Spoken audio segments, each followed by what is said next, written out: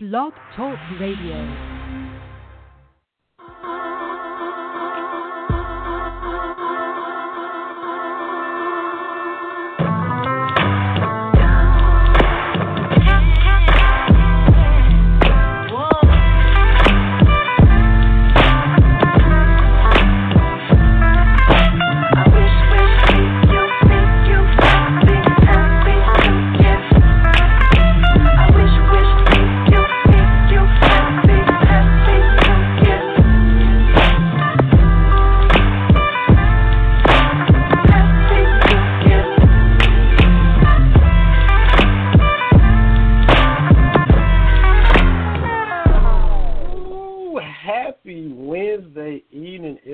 Welcome into episode 180 of Cats Talk Wednesday.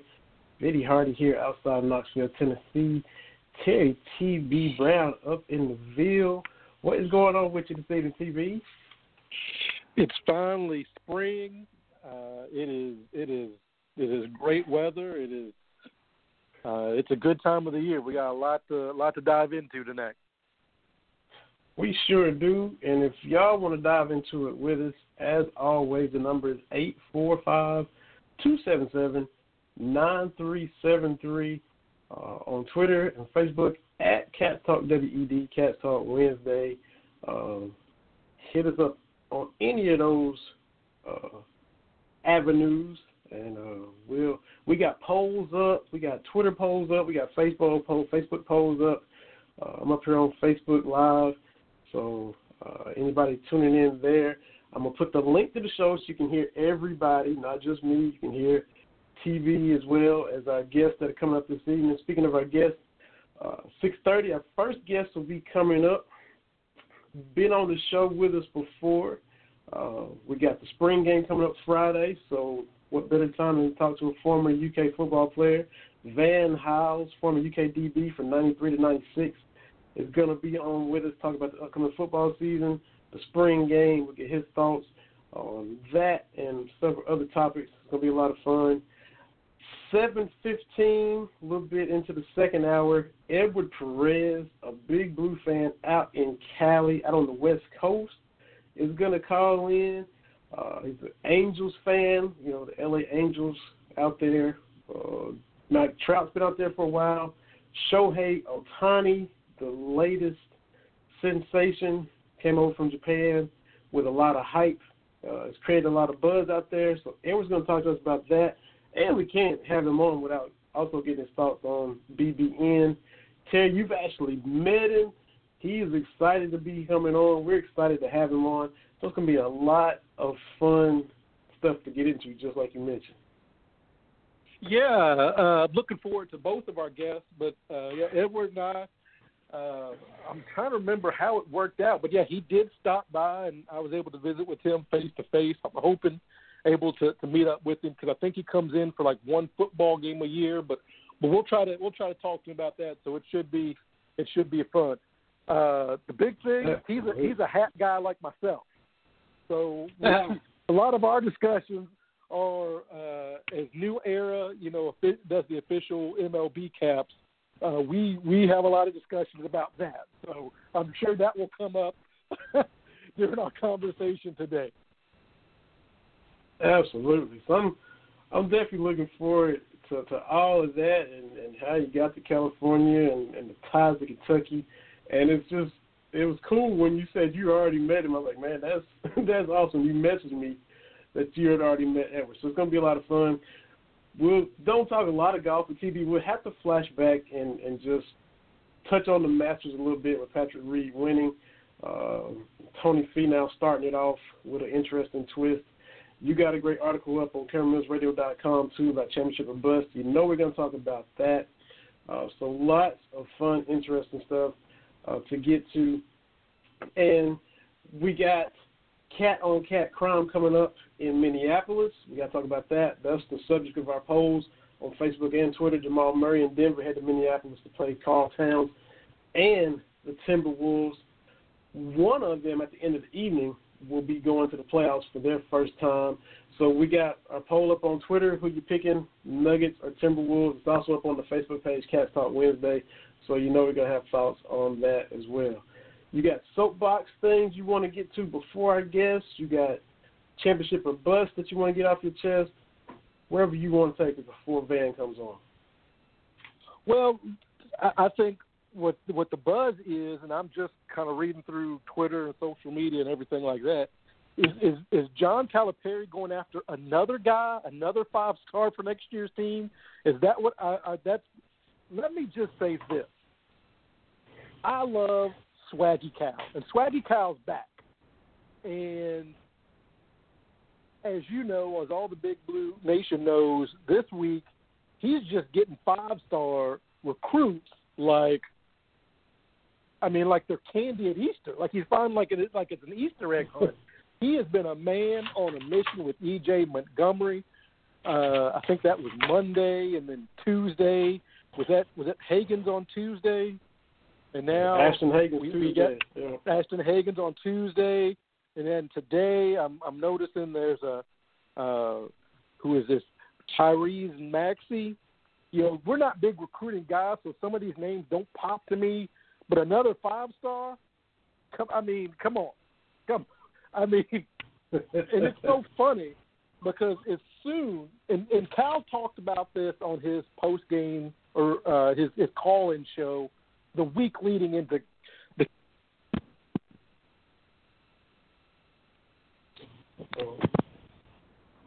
Can you hear me? I still got you. Yo. Okay, I dropped my phone. That's because I'm clumsy. But on his show, he started talking about there's a little bit of his swagginess coming out, and you know it would have gone a whole lot better had we made it to the Final Four. But he talked about sports writers, you know, these national writers that are they writing? Where are they writing from? Is it what they hope, or is it kind of what they see? And it was a shot, I believe. We all know about Pat Forty back in 2014. Cal made his bed. Now he's got a lie in it, right? We remember that. And he had to eat crow. So now, here the last couple of years, what we see in a lot of pieces, Cal losing his recruiting touch. Now, keep in mind, he's still top 5, right? I mean, it's not like we've fallen off in the top 10, but still top 2 or 3 every year. I think mostly top 2, but to Duke. And now we're getting these think pieces on his Coach K, has he beaten Cal at his own game?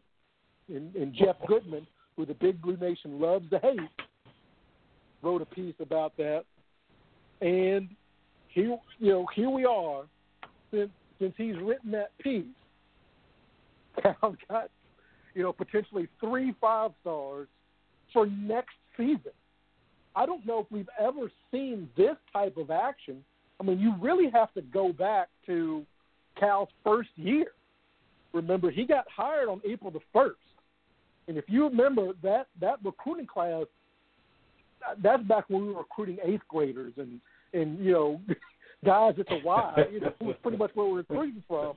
But Cal hit the ground, and within, a month or two, here's Boogie, here's Wall, here's Eric Bledsoe. I think Daniel Orton, was like the one guy that was signed.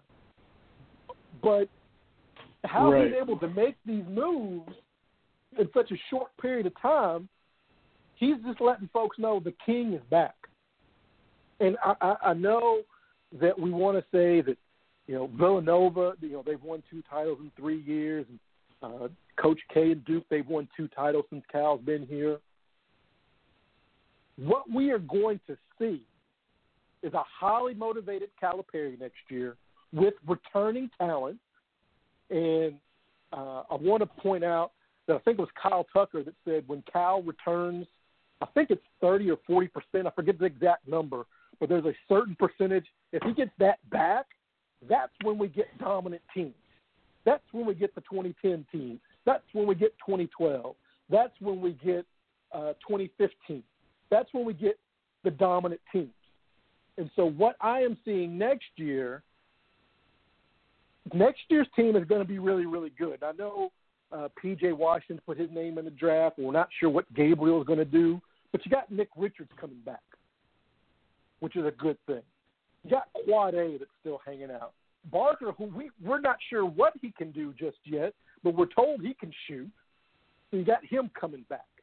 And then you got all these other guys coming in. That's a pretty good mix of talent across different classes, kind of helping people, like if Gabriel were to come back, you're saying, oh, we got some veteran leadership. I like that team. I like Swaggy Cal.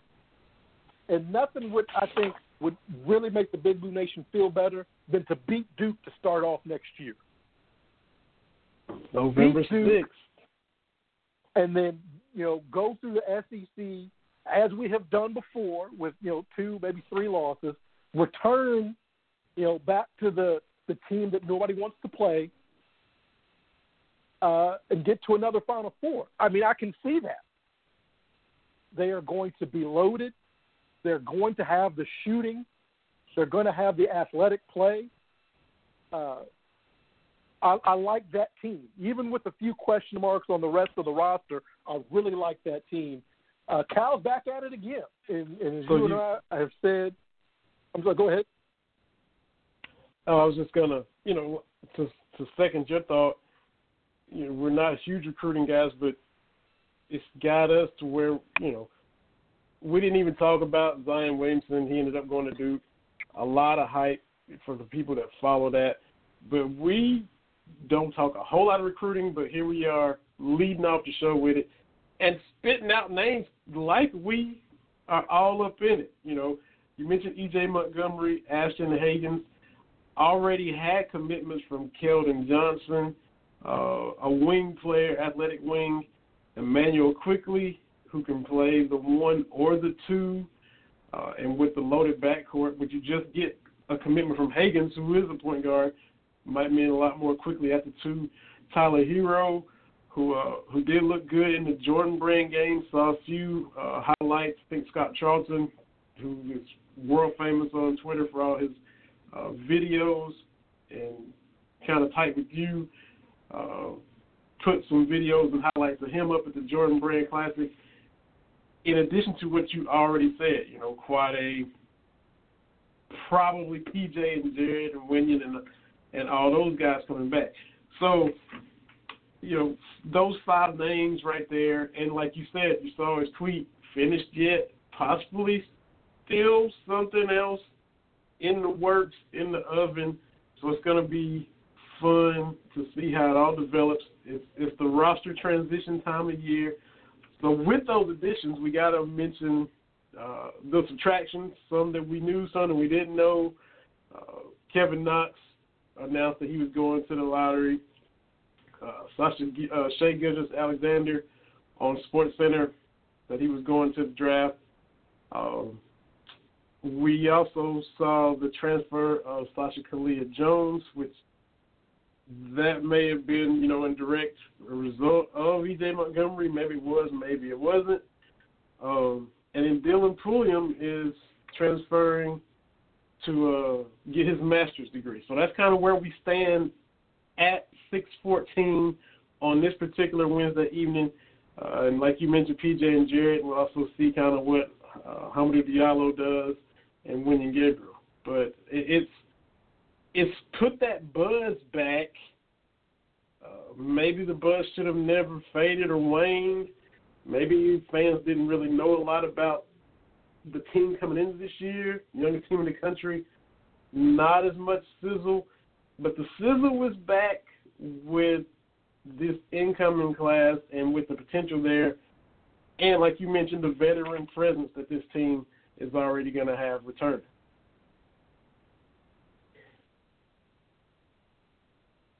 Oh, did we lose TV? Oh, yeah. Let me get TV back on. There we are. Got your mic turned back on TV. My bad. Get TV back on. Might have dropped his call there. But, yeah, so a lot to be excited about. And for those who listen, we don't talk a lot of recruiting. We just kind of talk about it once they really arrive in the summer leading up into the fall. leading up to Big Blue Madness. But the excitement is definitely there for the buzz created from this basketball team. Excitement also for the spring game coming up Friday. We'll talk with Hiles, former UK defensive back, at 6:30. So we're looking forward to that as well. But we are sitting here talking recruiting, and we don't dive into it as much as everyone else. But with all that action early in the week, back-to-back, big-name kids committing to Kentucky, even TB and myself had to take a minute and lead the show off with some recruiting. I want to take a second also, too, and just say hello to Miss Betty Baird, who crossed paths with her on Facebook this evening, from Lexington, lives in Owensboro now. The Animal Sciences building was named after her father. She grew up and interacted with Coach Rupp as a young child. It was fascinating talking with her. Told her about the show, and you can listen on Facebook. So if you're listening, Miss Betty Baird, we definitely appreciate it and enjoyed talking with you this evening on Facebook. Look forward to talking with you on further occasions in the future. So thanks for checking out the show and taking time out of your evening to listen to us. We appreciate it. And we got you back, TV. I'm here. All right. I had your mic off for a minute, but then we got you back in the fold. So look at us, man. 17 minutes in, and we're talking recruiting like we're Justin Rowland or somebody. What's really going on? Well, it's hard to not be excited, and yeah, you can feel that. I've talked about this before. This year's team, it's kind of what we thought. I mean, I know that the bracket kind of opened up, but this team, I kind of felt most of the year.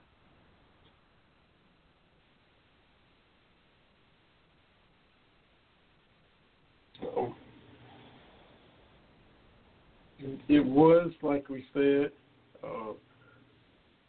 they got to the Sweet 16. Get Terry back.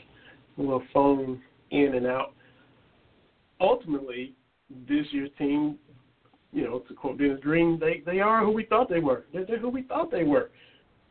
Made it to the Sweet 16, kind of what you expected if you look back at how the season was going. All the ups and downs, 4-game losing streak, people thinking they're not going to even make the tournament. You're hearing that kind of murmuring going on. So then they get hot, bounce back from the 4-game losing streak, and get on a roll outside of the Florida game, finish the regular season strong, heading into the SEC tournament and NCAA tournament. Hopes peaked when the bracket played out with Arizona and Virginia and Tennessee and Cincinnati, all the top 4 seeds in the region, in that side of the bracket, all go down. Should have beat Kansas State. San Antonio was there. But when you look at the season as a whole, like you said, TV, and the team as a whole, when you look at all the turbulence and the ups and downs that they went through, like I said, to quote Dennis Green, this team kind of was who we thought they were. They're who we thought they were. Yeah, and you can't be championship or bust. And I think there's a lot of frustration, and I get it, that possibly there should be at least one more title. I think 2014, 2015, those two seasons, they hurt. I get that. But, what makes Kentucky basketball special isn't just the championships, isn't just the wins. It's watching, teams come together and give us their best effort, and that's what this team did. I think this team maximized what they could do. I really do, and I understand the frustration with Kansas State, but I think this team, like you keep saying, they were who we thought they were. Now, next year's team is going to be different. Next year's team, I'm going to go ahead and say, hey, Sweet 16, that's not going to be good enough for what we got going next year. We don't need to stumble in the SEC regular season. This needs to be that team, that Kentucky team that we're used to that just goes out, kicks everybody's butt, and is in the mix at the end of the season. So I'm looking forward to it. I know we've got the spring game coming up, but for football, but it's never too early, I don't think, to start talking about basketball. So this upcoming team, if everything comes together as you would expect, if they figure it out sooner or later, whenever they peak, which by now everybody should know Cal's teams will do, barring season-ending injuries to the best player on the team. Will you wrote on Cameron Mills Radio, championship or bust, we still got to step back and have fun being fans of a team that has won 10% of all NCAA basketball championships in the history of NCAA basketball championships. You're not putting championship or bust on this team, I wouldn't say. I'm not trying to put words in your mouth, but you are putting get past the Sweet 16 and be in the mix at the end expectations on this team. Is that fair to say?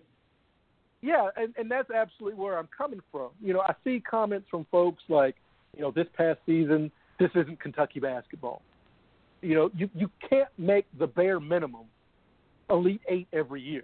I mean, I see people talk about, SEC championships and you can't make that the bare minimum. That's what I don't understand. There are more years than not when we don't have a dominant team. I mean, that's just the way it is. There are lots of years under every coach that was just like this past year where they find their stride, they grind it out, maybe not win the SEC regular season, win the SEC title. We get hardware of some sort, when it comes to SEC. To me, that's what makes Kentucky special. Every team in the SEC around the country, you have that 1 year where it all comes together, right? You think about St. Joe's. They went undefeated that 1 year with, I can see the guy, Jameer Nelson. Jameer Nelson, yeah. You see, and Delonte West, too, right? And West, yeah. And they've had that. And we've seen, Ole Miss had a run under Ansu Cisse, and Auburn's had a run, and Florida's had a run, and just look around the country. What makes Kentucky, in my opinion, is even when we're not great, even when it's not a typical Kentucky team, we're still winning hardware of some sort. That's to me what separates Kentucky and the North Carolinas and even the Dukes. When we start talking about the Blue Bloods, is even their best teams or their not so best teams still make noise. This year, a play here, a play there. If we get to the Final Four, you can say this team wasn't great. Figured it out. They got, they got to the Final Four with it. So I think that's what really separates Kentucky as a program from other programs, is that it really doesn't even take our best to be better than everybody else. And that, to me, is what makes Kentucky special. It's not just the championships, although that's nice. I mean, when you've got 10% of the championships, that's a nice to have. That's a nice fallback on. But you and I are old enough to remember one of the most beloved teams in Kentucky history didn't even make the Final Four. When you talk about the Untouchables.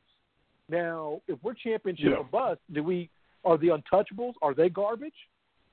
Dan Issel never won a championship. Is he garbage? Rex Chapman, Kenny Walker, Sam Bowie. I mean, there are guys, that are great players. We've had great teams that didn't win it. I think the 95 team was a really good team. I think the 2003 team was a great team that didn't win it. Sometimes that happens. The random nature of the NCAA tournament does not always lend itself to the best team winning. But for Kentucky, we're still in the discussion. Making it to the Sweet 16 is not a bad year. We're not going to put up a banner for it, but it's not terrible. It's not a terrible year.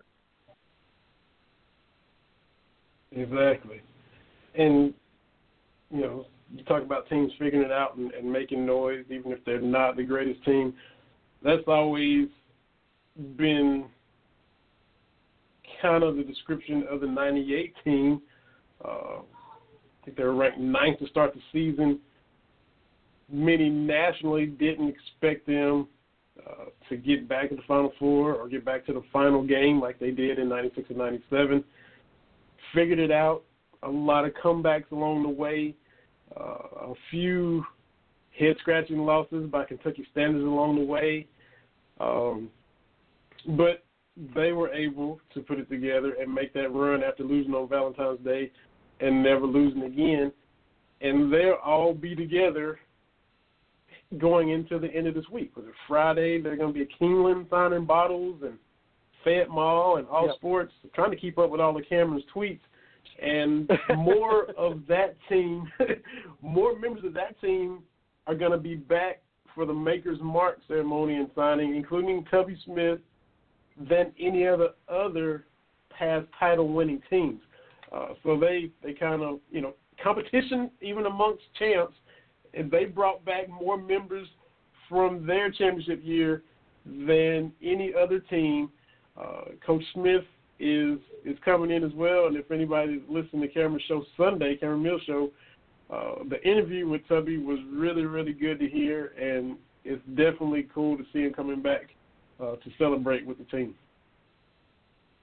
I definitely I'd like to see Tubby come in with his High Point squad. It's time to put Tubby up in the rafters.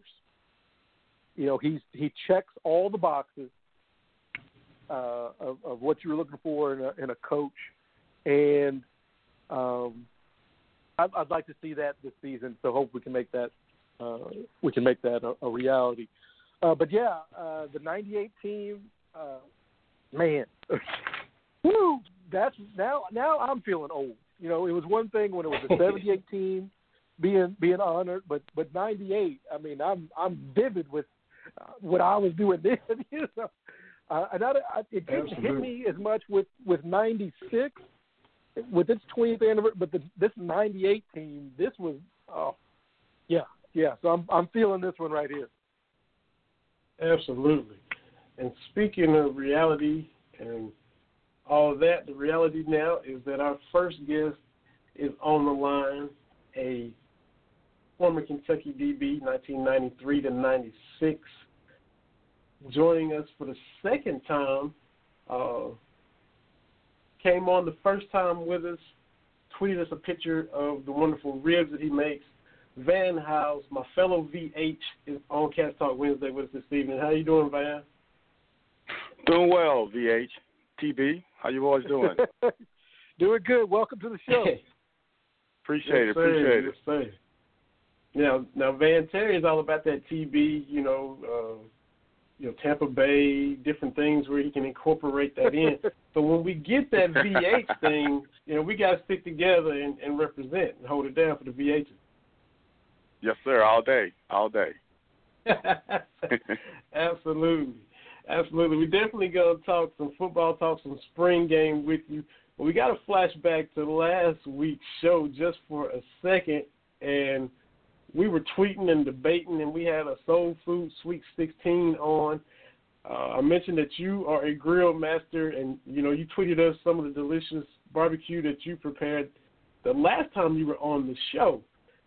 So we get a tweet from you on the show, so I'm figuring that you're going to pick maybe the barbecue chicken or the turkey or chicken and waffles, and you picked collard greens as your soul food winner on that particular bracket. So you kind of threw me a curveball with that. Man, I'm a true Southern boy from Mississippi, Baton Rouge, both of them, really. And, man, collard greens is, man, the rice collard green, it's hands down. There's no meat that can beat good collard greens. Zero.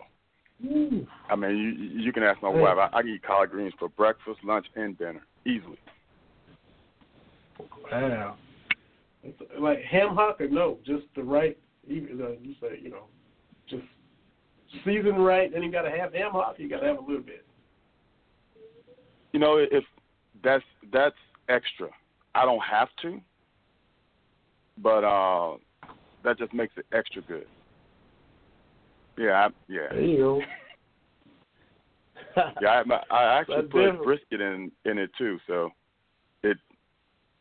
it covers all bounds. Collard greens are definitely my hands down favorite. Hey, good deal. Appreciate you participating in the bracket too. It was cool to see a tweet from you. We had fun with that, and it was fun kind of kicking those topics around. Yes, sir. As mentioned,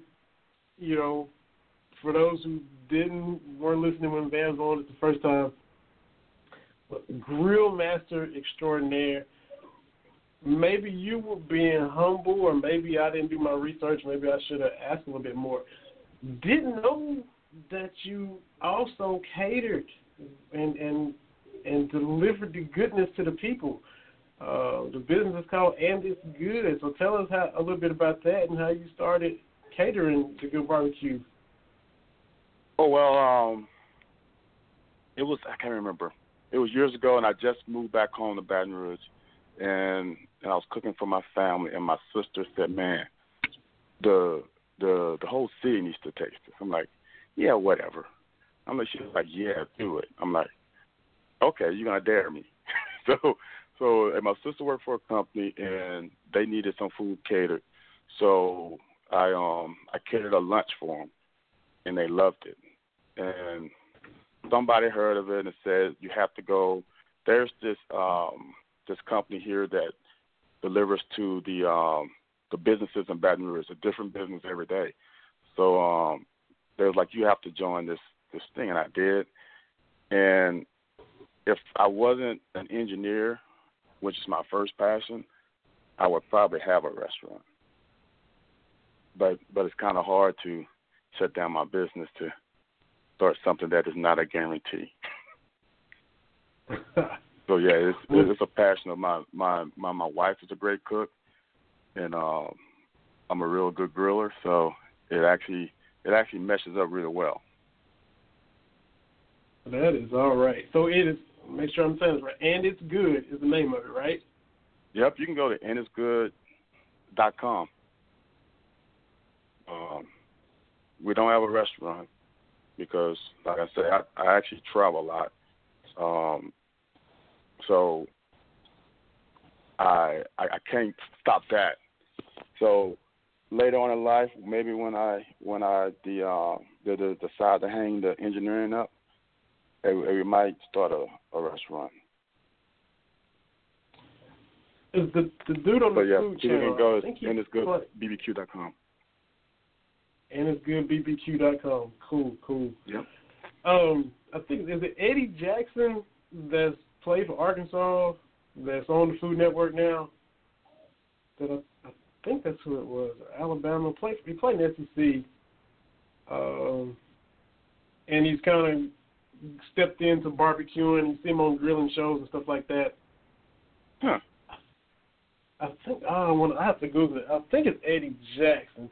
I didn't know if you'd seen him on TV, and if you had, or you kind of sizing him up and say, well, I think I do this a little bit better than he does. And I'll look that up as we talk. And I think it's Eddie Jackson. He played in 2000. I want to say Arkansas, but don't quote me. I'll look it up as we continue the conversation, though.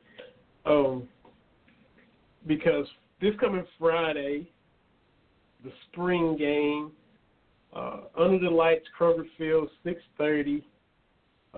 Spring practice has been going on. As a former player yourself, what was your mindset, going through spring practice? Say the very first time as a freshman, going through it all, taking it all in the first time, and then getting to that spring game as a collegiate for the first time. Well, my first year, my spring practice was everything. When I came to Kentucky, I was only 17. So I was still growing into my body. I think when I stepped on campus, I might have been 5'10", 160 pounds, 155 pounds, I think. And by the time I got through spring practice, I was 6 feet, 185 pounds. So going through the two things that helped me tremendously was the bowl.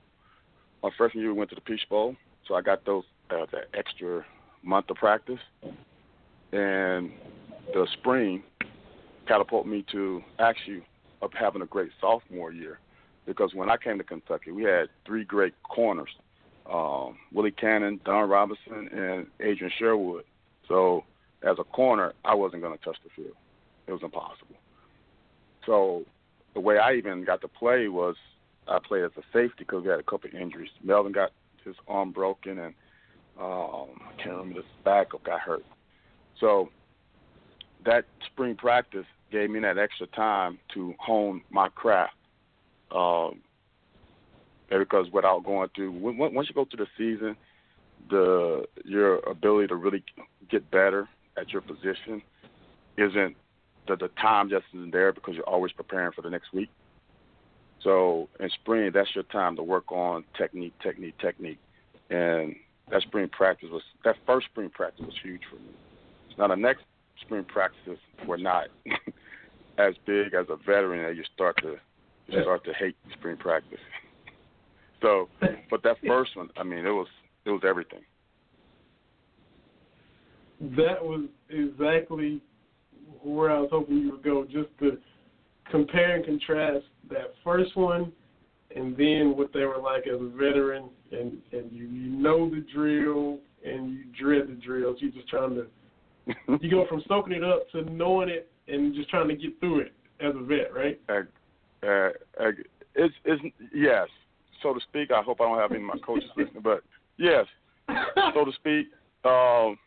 There are things that, you know, each year I had a meeting with, well, not just me, the whole secondary had a meeting with our coach Rick Smith at the time, and he broke down what we really need to work on. So that was always something to work on. It's just, you know, once you start getting to your junior year, you start getting into your major, the work starts getting more difficult. Time in school is more time off your schedule. It starts to get, in that spring is when football is not going on. You come back, you're the January, February, winter, and you have all this time, so to speak, to get your work. And then they hit you with 5 o'clock, 6 o'clock, early morning workouts, 3 o'clock practice. Yeah, it as a vet, definitely your junior, senior year, it become like, oh, geez, I can't wait till this is over. Talking with former UKDB, Van Hiles, TB, man, jump on in anytime, because I'm not trying to be dominating and staying along with you, man. No, I'm listening because.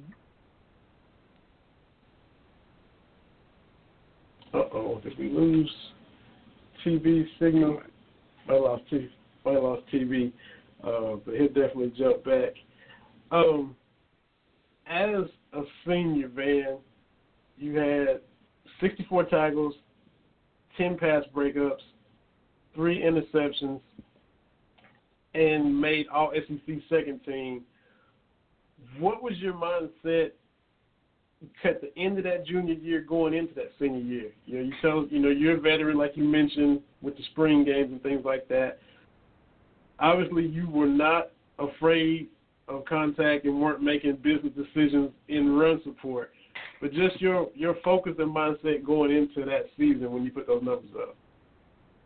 Well, the crazy thing about that, I didn't play spring my junior year because I had a concussion, and I don't even think it was a concussion, but I had a symptoms against Mississippi State my junior year. So training staff said, okay, he's not going to participate in spring football this year.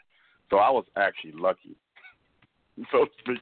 I was lucky, so I didn't have to participate in that my last spring football. But my mindset then, which really, really helped me, I was already a student of the game, but it gave me, for the first time in my life, because I've never not played since I was 8 years old. So it was the first time to watch the game from the sideline and to see the little things that you can't see when you're playing. It's the little things that you can't see when you're watching film because it's not live. When you're on the field and seeing guys go live and you're watching it and you can actually start breaking down what the offense is trying to do, it actually helped me a lot for my senior year. So my mindset going into my senior year was I wanted to be that senior class like when I was a freshman to go out in a bowl game. It didn't happen, but that was my mindset to do whatever it took to get this team back to another bowl. So that was my outlook, and actually the whole senior class. We just didn't perform until I think the last 4 games until Coach Curry was ousted, which stinks for our class to be labeled that as a class that got Coach Curry fired, but that is what it is. You mentioned being a student of the game and by not being in every rep live and taking more of a mental approach to it, were you also fresher going into that season by not playing, or did that not matter, from a physical standpoint, whether you had played or not played? Would have been such a time gap between spring and fall? Yeah, for me, I've never felt pressure. That was never me. I was playing a game that I love, so I never felt any pressure. I felt like we owed it to the city and our fans. I mean, people don't understand how great our fans are. We won 6-1. I think I won less than 50 games in 4 years of Kentucky, and when we went on the road, fans were there. The only games I can say everywhere. The only game I can say where it was kind of overwhelming was Florida, but everywhere else, we felt the support. So I really wanted to win it for my senior class and for our fans because they were always there, which is kind of crazy for a guy from Louisiana, who's used to LSU fans, and to have that actually come to Kentucky, I was mind blown. I might have misspoke where you thought that pressure, but were you also physically fresher having not played that spring going into that fall season? I was never a guy who was fast, so I never had hamstring problems. At that age, like I said, I was young, so I didn't turn 21 until my senior year. Your recovery is so fast. I never felt tired, never felt physically worn down. We also didn't go to bowl games every year, so we had that extra month of rest. No, I never had that. Oh man, in my body, I need another. I hope we get an off week so I can get my body back. No, and our training staff, our conditioning was incredible.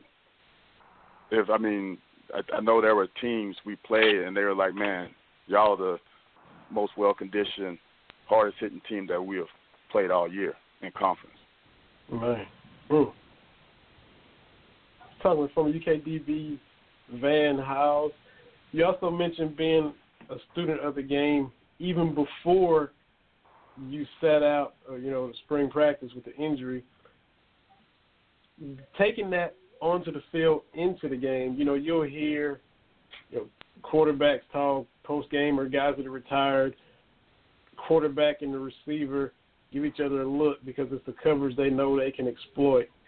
You, on the defensive side of the ball, pre-snap, could you tell sometimes by formation what a route combination was going to be that I already know that I can jump this route or be more aggressive on this particular situation, or did that kind of happen once the snap had already happened?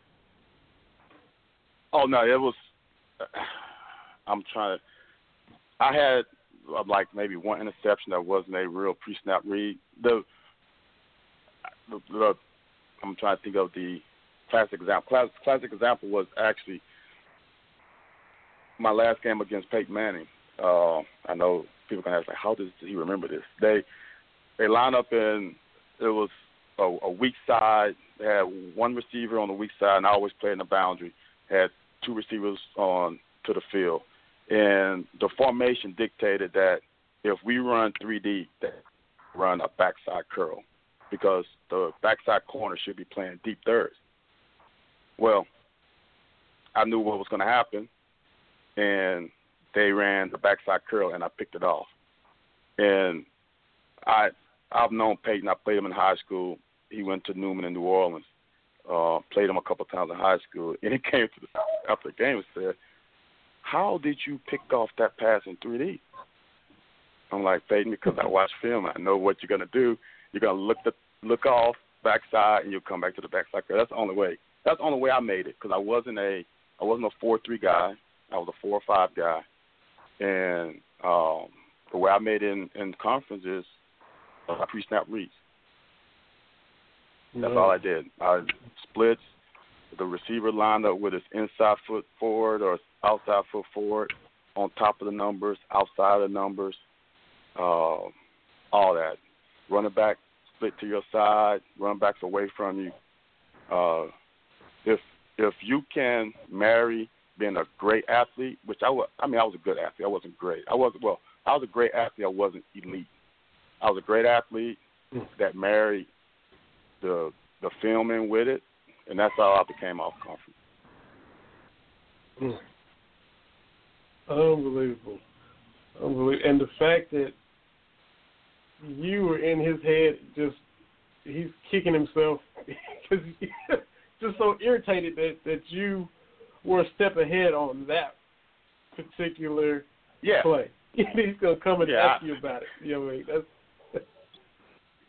if I don't think Peyton threw that many picks in college anyway, so every pick was bothered him, I'm sure. Every one.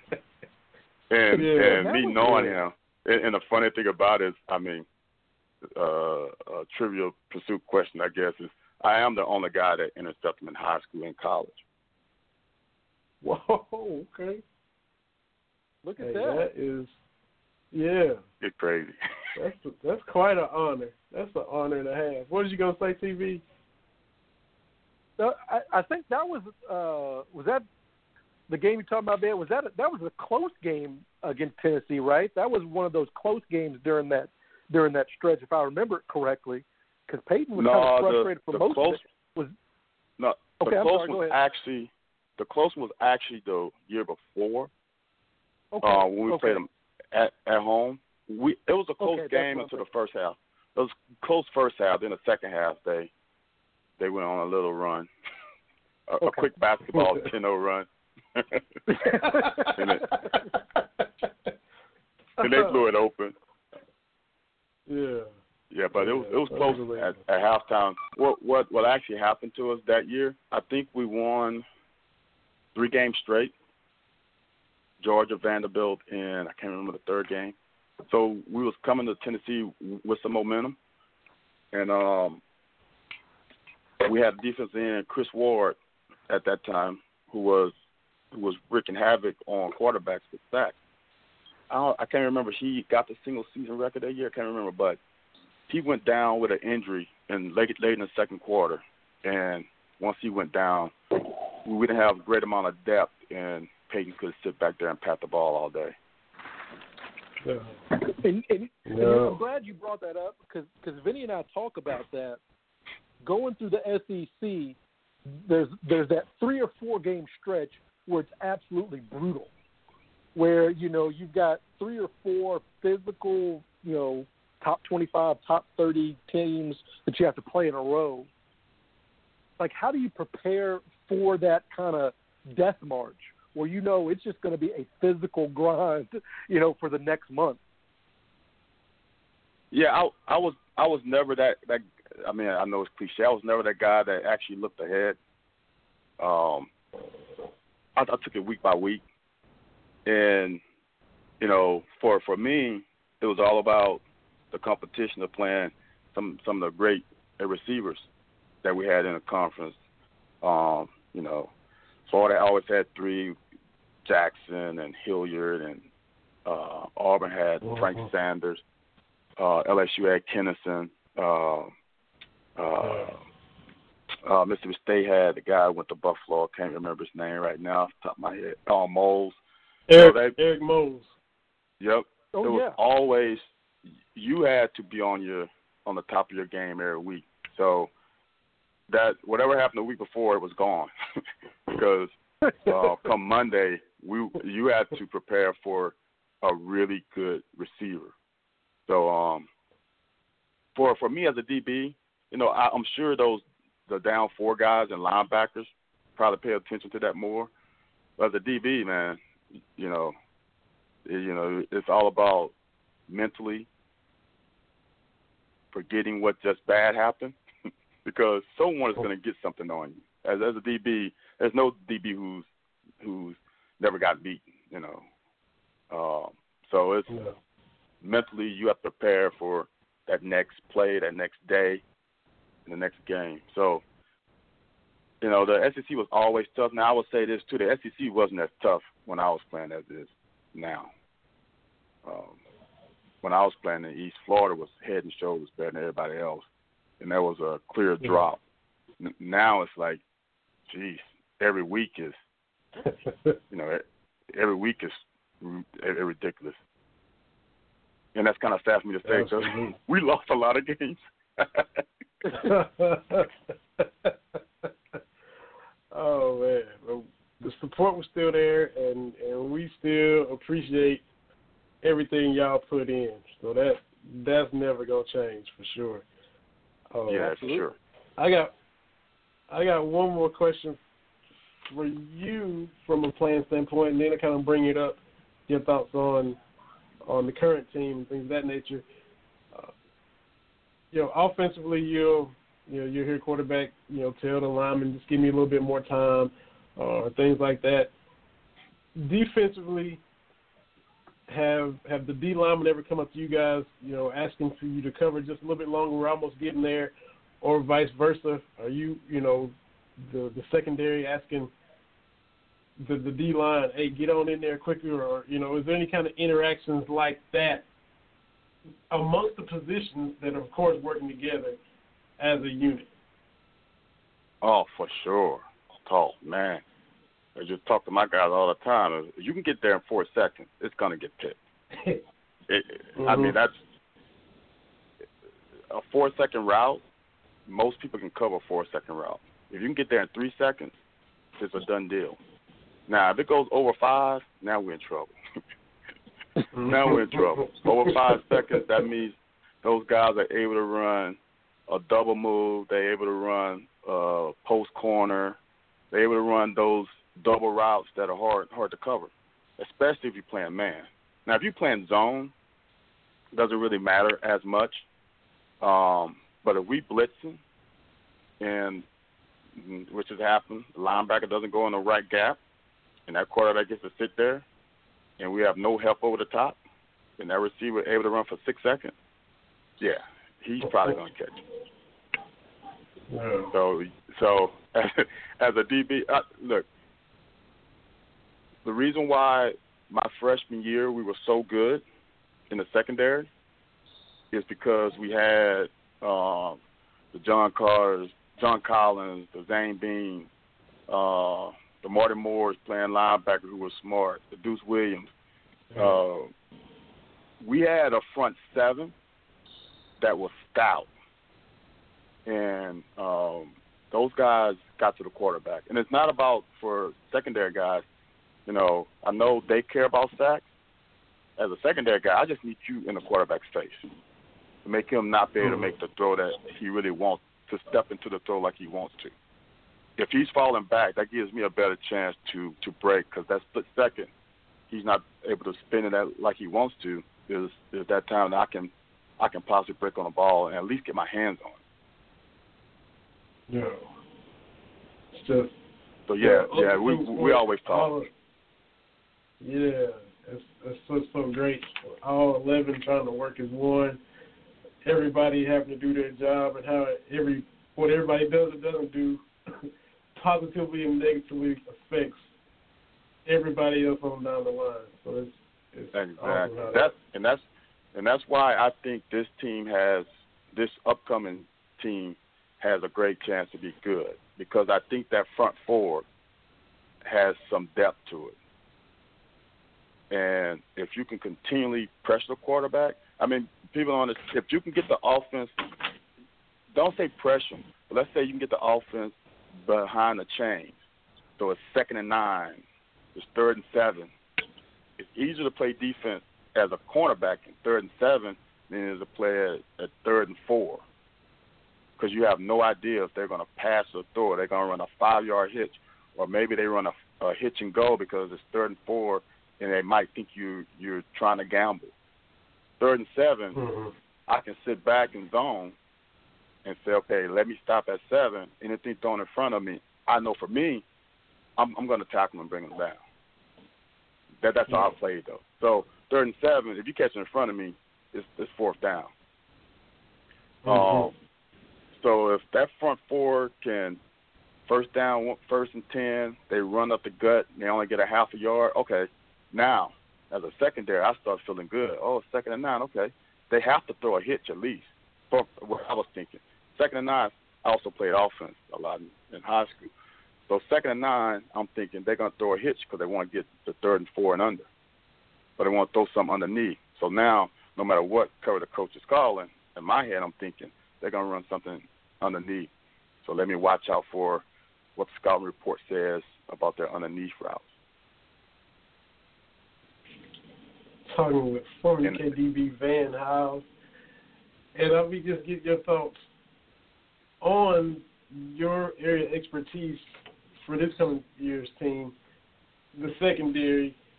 We've seen him get a lot of hype the past couple of years, a lot of praise, especially the corners. I like catching some of your tweets during the game because you call it like you see it. I enjoy your conversations with Anthony White during games or the day after games. What is your overall expectation from this group? What do you see from the guys on the back end for this year's Kentucky team? Well, I would say this. I was disappointed with their play last year. Beatty started the year great, but he dropped off towards the end of the season. I think he had an injury.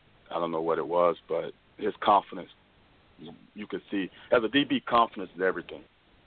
DBs have to have a little swag. And he kind of lost it about halfway during the season. Westry just didn't have it like he had the previous 2 years. And I expect those guys with Edwards, I expect them to be the best secondary in the SEC at least.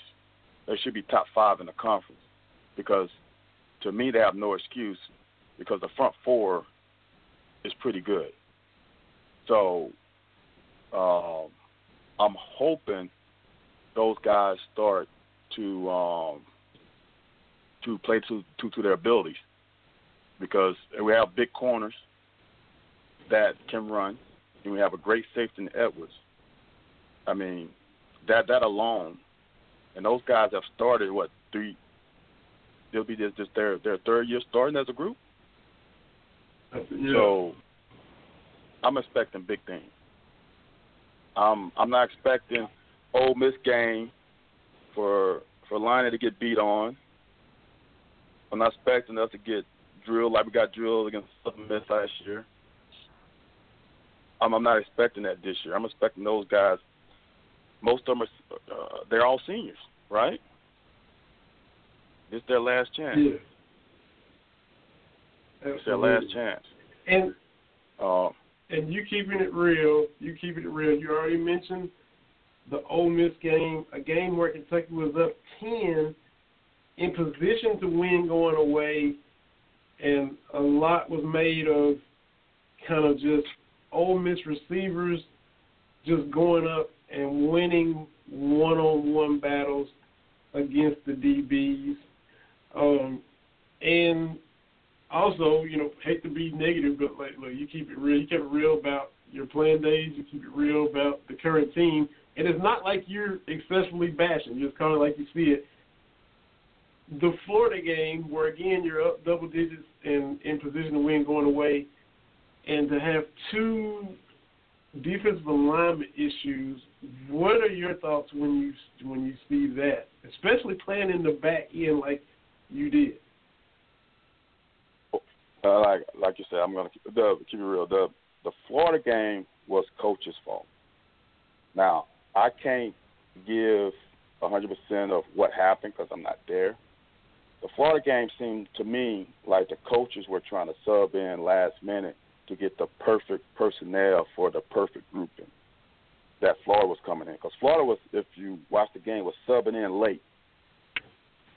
So then we were trying to match that sub package, which sometimes you just play your base defense.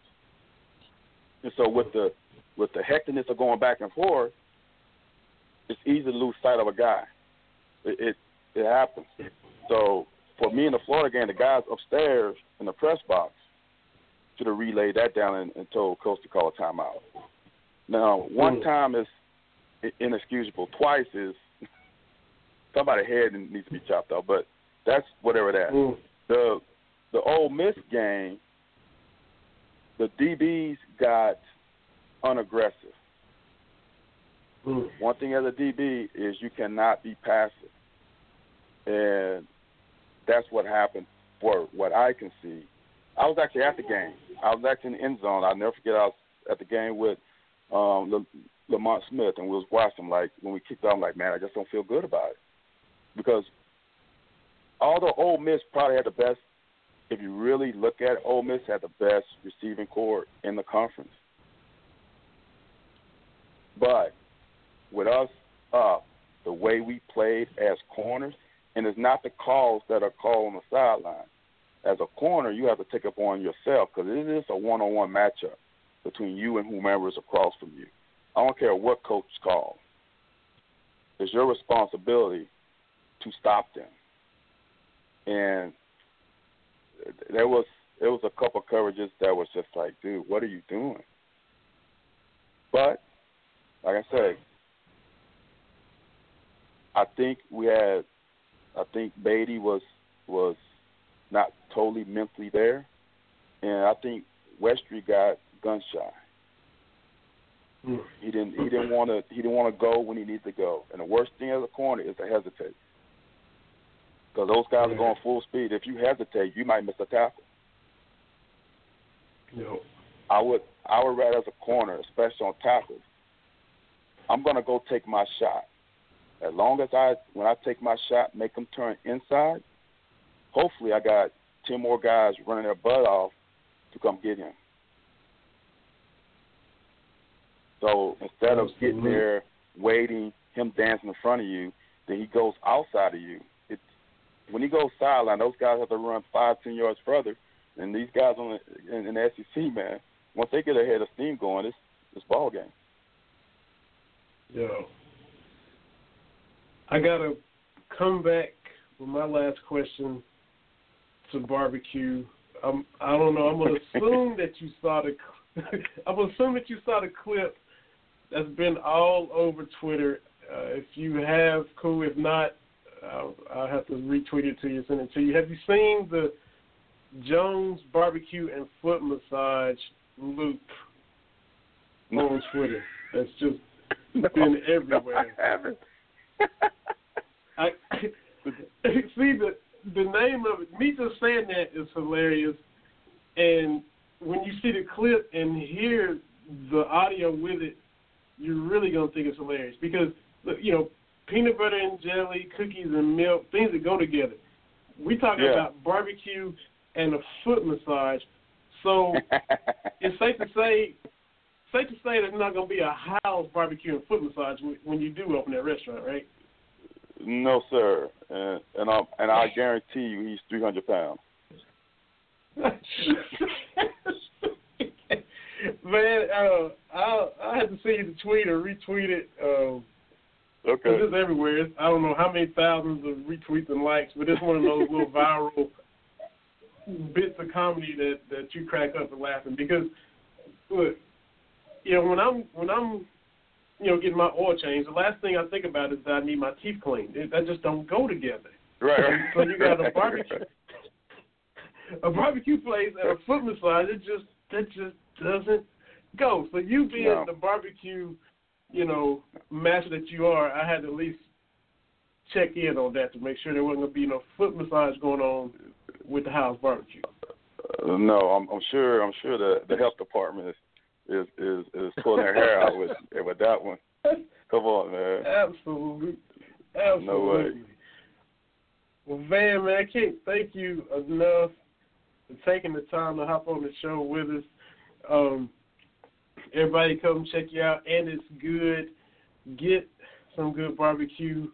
I asked you said you can ship online, so I'm going to hit you up and order some. And get some of that good taste myself. So everybody listening, y'all can order and get some barbecue online from And It's Good from my guy Van Hiles, and see for yourself. Check out him on Twitter as vstyle17. You can see a picture of some of his work, and you can imagine that it tastes is just as good. So Van, man, all the best success with that as you do it on the side, in and around your engineering. And thanks so much for the knowledge, and looking forward to the football season and seeing all the insight. And thanks for all the knowledge you brought with us this evening, man. Appreciate it, guys. Appreciate it. No problem. Anytime. Thank you. Thank you so much. All right, guys. Y'all have a good one. You too. Former UKDB, Van Hiles, man, he brings it every single time he's on with his TV. And like you already tweeted out on Cats Talk Wednesday, and it's exclusive, the only high school and collegiate player that has picked off the great Peyton Manning. Louisiana high school guys, SEC East rivals, Kentucky and Tennessee, Van has intercepted the legendary Peyton on both of those levels. So that was awesome to hear, and we'll definitely talk about that again towards the end of the show. But right now, our second guest is on the line, coming from the West Coast.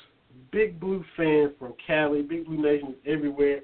We are joined by Cat fan, LA Angels fan, Edward Perez. Edward, welcome to Cat Talk Wednesday, and we appreciate you joining us, man. How are you out there in Cali? It's warm. It's about 91 degrees out here. Man. We skipped spring and we're right in summer. It's summertime. Unbelievable. Well, man, we'll eventually get there here. Winter's just got spring in a chokehold, but spring is finally trying to stand up for itself and say it's my time. How you gentlemen doing today? Doing good. Ed, thanks for coming on. Like we said at the top of the show, you and I have actually met quite briefly at my office last fall. So as kind of crazy as that sounds, but I know we keep up on Facebook and Twitter, so I'm glad to have you on. Hey, well, I really appreciate it. I'm honored to be on with you and Vinny. You guys are, I'm honored, to say the least. Man, we're honored to have you. I saw you on Twitter the other day at the Angels game. Out of obviously enjoying that 90-degree weather with a trip to the ballpark, and with all of the Shohei Ohtani talk, being back here, we're asleep. A lot of times when West Coast games start, you just don't keep up with those teams as much as we like. And I was like, man, who better to have on to talk about this guy and all the hype and the great start he's gotten off to pitching and hitting than yourself. So that's why I said, well, let's just have you on to talk about the Angels and, of course, Kentucky Wildcats. But what's the buzz out there with Shohei so far? You know, all the hype, and then to see him struggle through the spring and now have such a great first week. Well, I'll tell you this. It is more than a buzz. It is the talk of Southern California. He came out preseason, wasn't throwing to the low 90s, getting hit around, not looking really good at the plate. But, once the bright lights hit, and he just flipped the switch and he started throwing and playing and hitting like they told us he did in Japan. And it is beyond belief. I mean, I equate it to 81 when Fernando Valenzuela came with the Dodgers and started that year, and he took it. Wow. He took the LA area by storm. And I mean, being there Sunday, and you got to remember, it's an 80-degree day, Southern California. It's a Sunday afternoon, plenty of other things to do. And I've been to many Sunday afternoon games, and granted, the Angels have one of the best, if not the best player in baseball in Mike Trout. But still, on a Sunday, you have a hard time trying to fill the stadium, like I said, there's millions of other things you can do in Southern California on a warm Saturday or warm Sunday afternoon, but that place was filled, and it was electric. And Edward, I'm glad you brought that up, because I was going to ask you to kind of compare it to that Fernando Valenzuela, just that kind of, we don't usually see that a whole lot, where it's kind of out of nowhere. A guy gives you no real indication in the preseason, but all of a sudden it's just electric. And this is why we brought you on, because you hit the nail right on the head with a question I was going to have for you. Yeah, it's unbelievable. I mean, he's the talk. Wherever you go, whatever you see, I mean, his merchandise, his popularity, of course, is worldwide, because they stay up till they wake up at 6 in the morning or 5 o'clock. He's playing today. He's playing in a little under an hour. He's DHing, hitting the 8th spot where he normally does. But you go see him. You watch the game. You follow tweets associated with him. Japan's in. Everybody's in. Southern California, the Angel fan base nationwide. It's unbelievable. It's a worldwide thing. I mean, it's like when Ichiro came up with Seattle. It's worldwide, and it's great being right in the middle of it, and and just seeing every game how he just contributes a hit, an RBI. He's got 3 homers. He's got 2 wins. He's 2-0. He's got 18 strikeouts. He's just if it just keeps going on, it's going to be the story of the year. It will be. One more question. Well, I guess we'll have others, but does this mean you're going to get another Angels cat? Does this mean you're going to get another one for your collection? Well, I did get one. I got the 2018. I got the 2018 cap for preseason cap, so I do have that one. I could. There's always room for another cap in the collection. You know that, Terry. There's always room. You know who you're talking to about that. There's always room for one more. I can always find another spot for.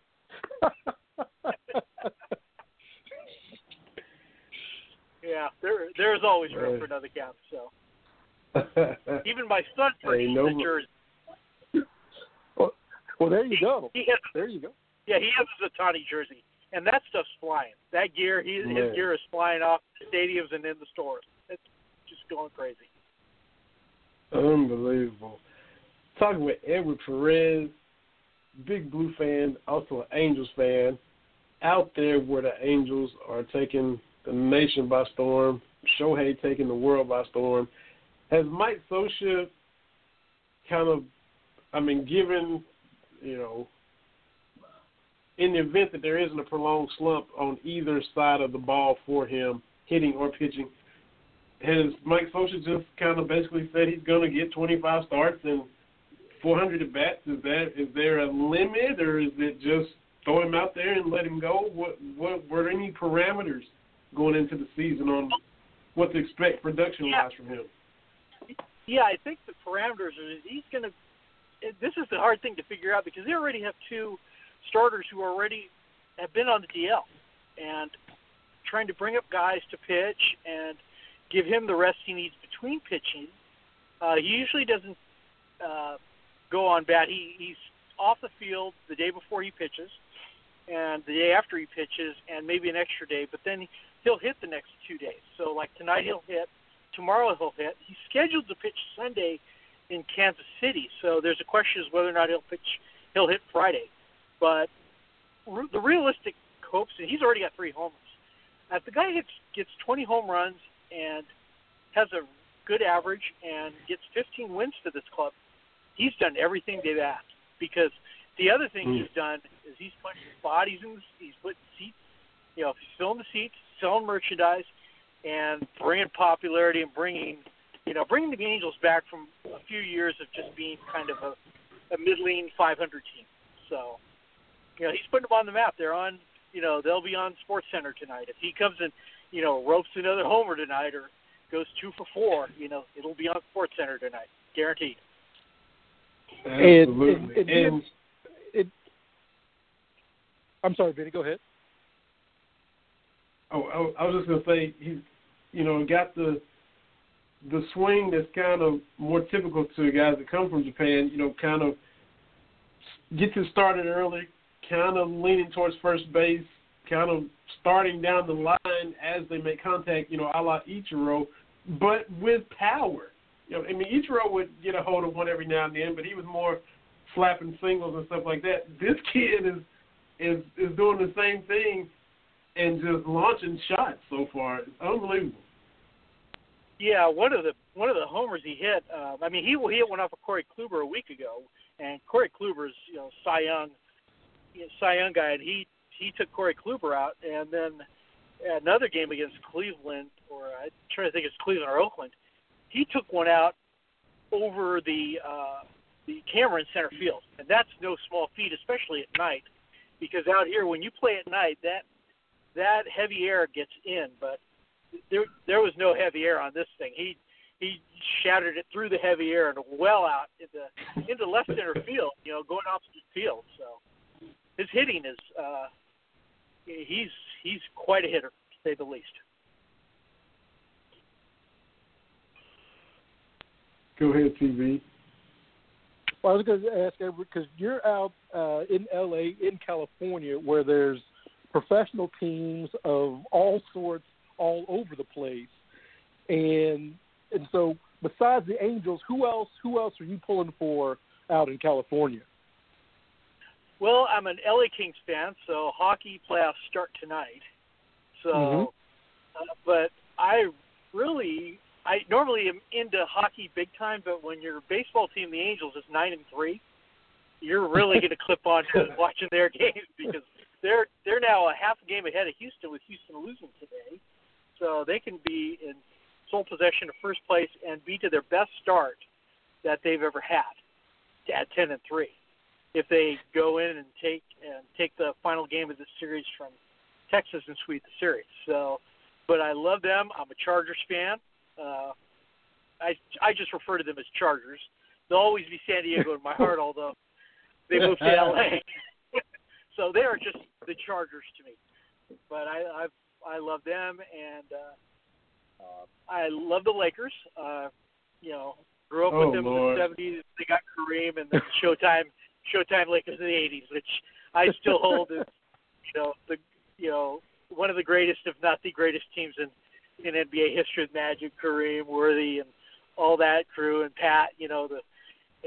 The Kentucky boy who came out and went from the booth to the sideline, and made his mark in LA, and then went to Miami and won a few more rings there. So those are the teams, those are the pro teams that I follow with all my heart. So. And yeah, Vinny, I set that up to get a little Lakers plug in there, so that was my setup.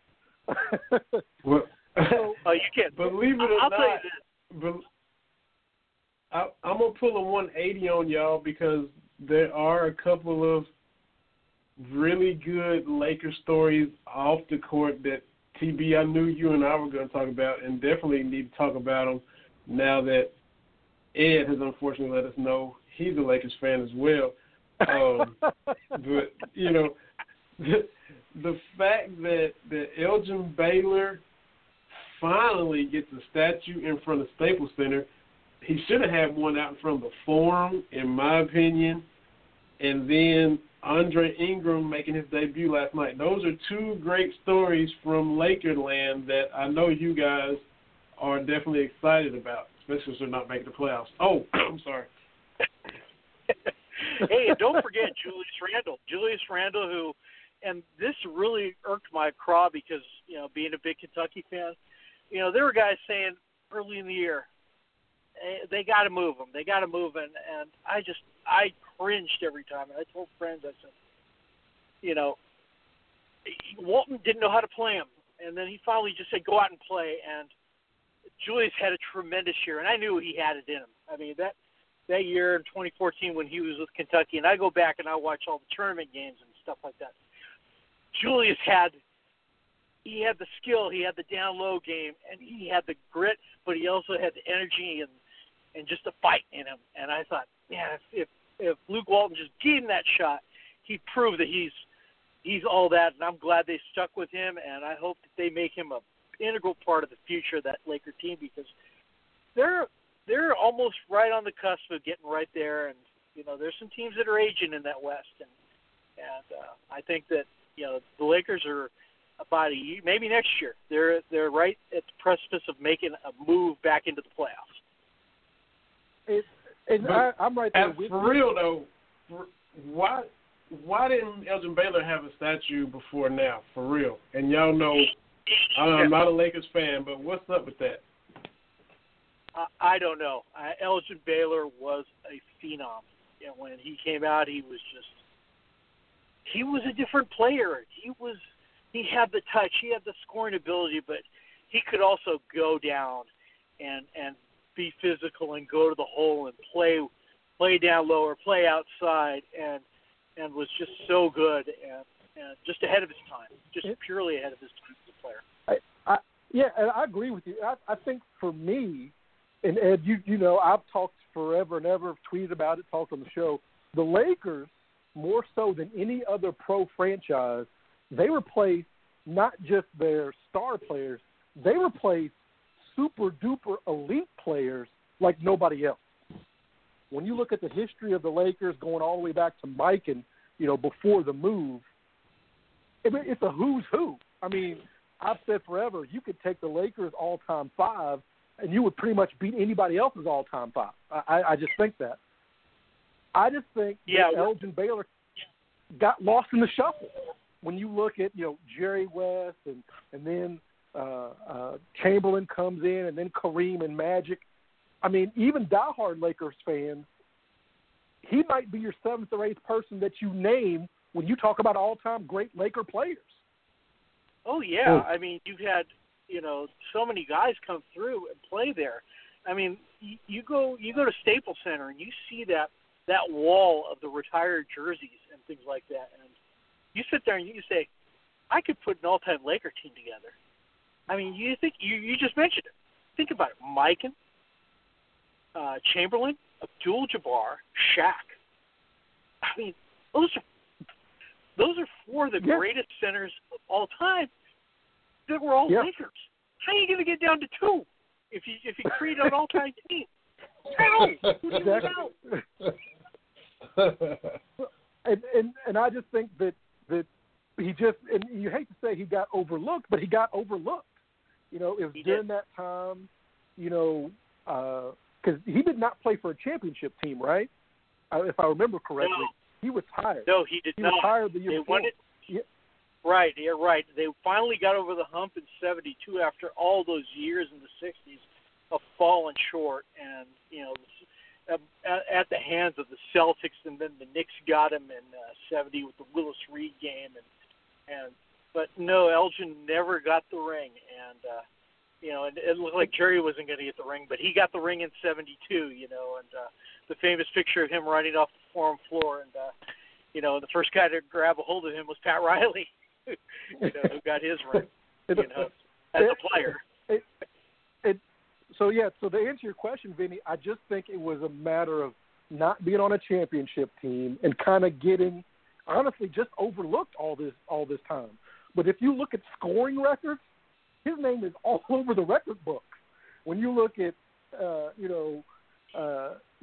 points per game and points in the playoffs, he's all over the Lakers record books with those other names that we mentioned. So it seems kind of weird that he does get overlooked, and you hate to say that about an all-time great, but I just think that's just the way it unfortunately has worked until now. I mean, it was very much deserved that he got his statue. Yeah, it is very much.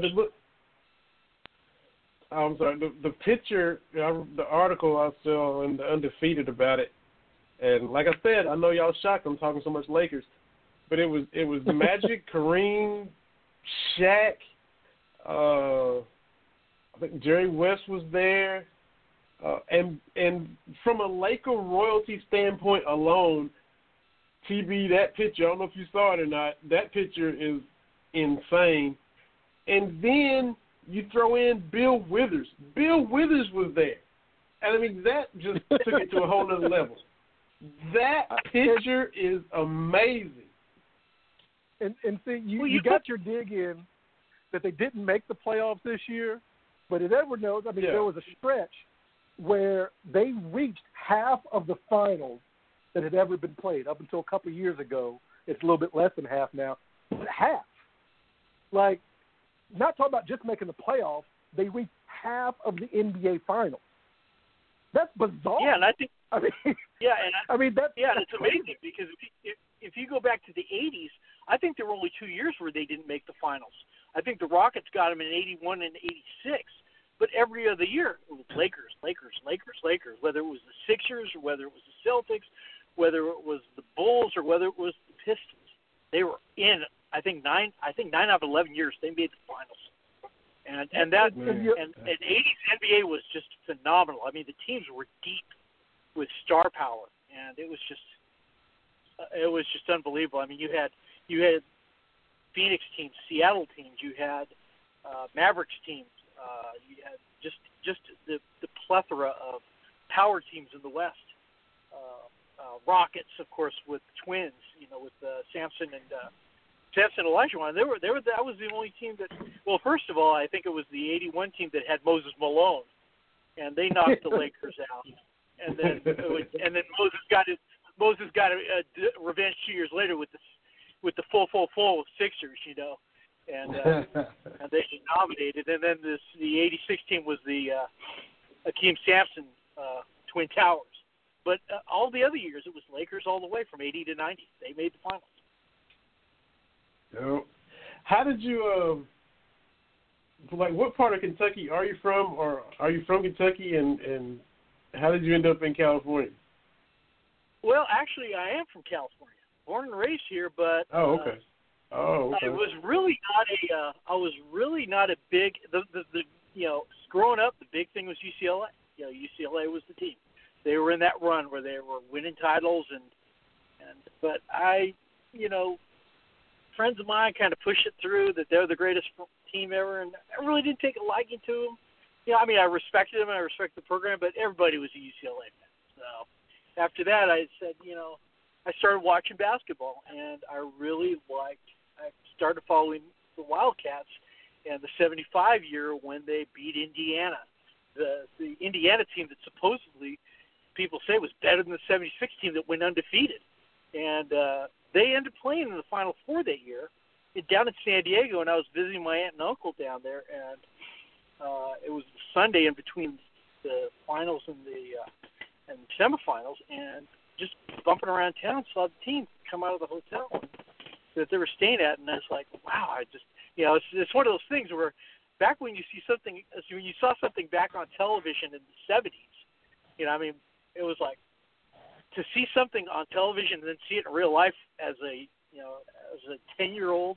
I was on the verge of being 10, was just kind of awe-inspiring, and just seeing the team there, I was like, wow, I kind of took to them, and then I just kept following them, and then, I played basketball, schoolyard, and short guy, not a lot of skill, but, kind of play guard, stuff like that.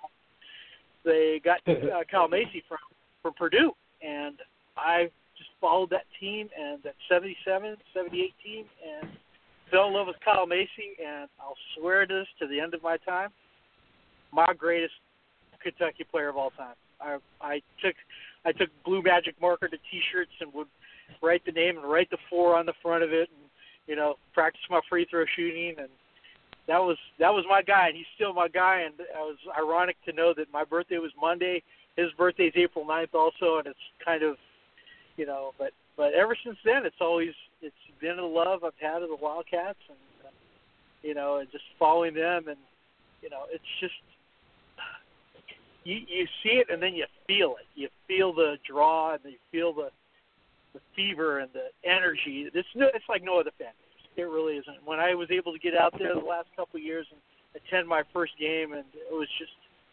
it's all that. And I had a friend of mine who went to seminary school, I think at Asbury, and he ended up being pastor at a church he went to, and he told me, he does, when we first met, we started playing church league ball. He said, "Wow," he goes, "You really like Kentucky?" I said, "I love him." I said, "You got to go." I said, "I went as a student there, and I was able to go to a few games, and it's like nothing you'll ever see it again in your life." And it was all that.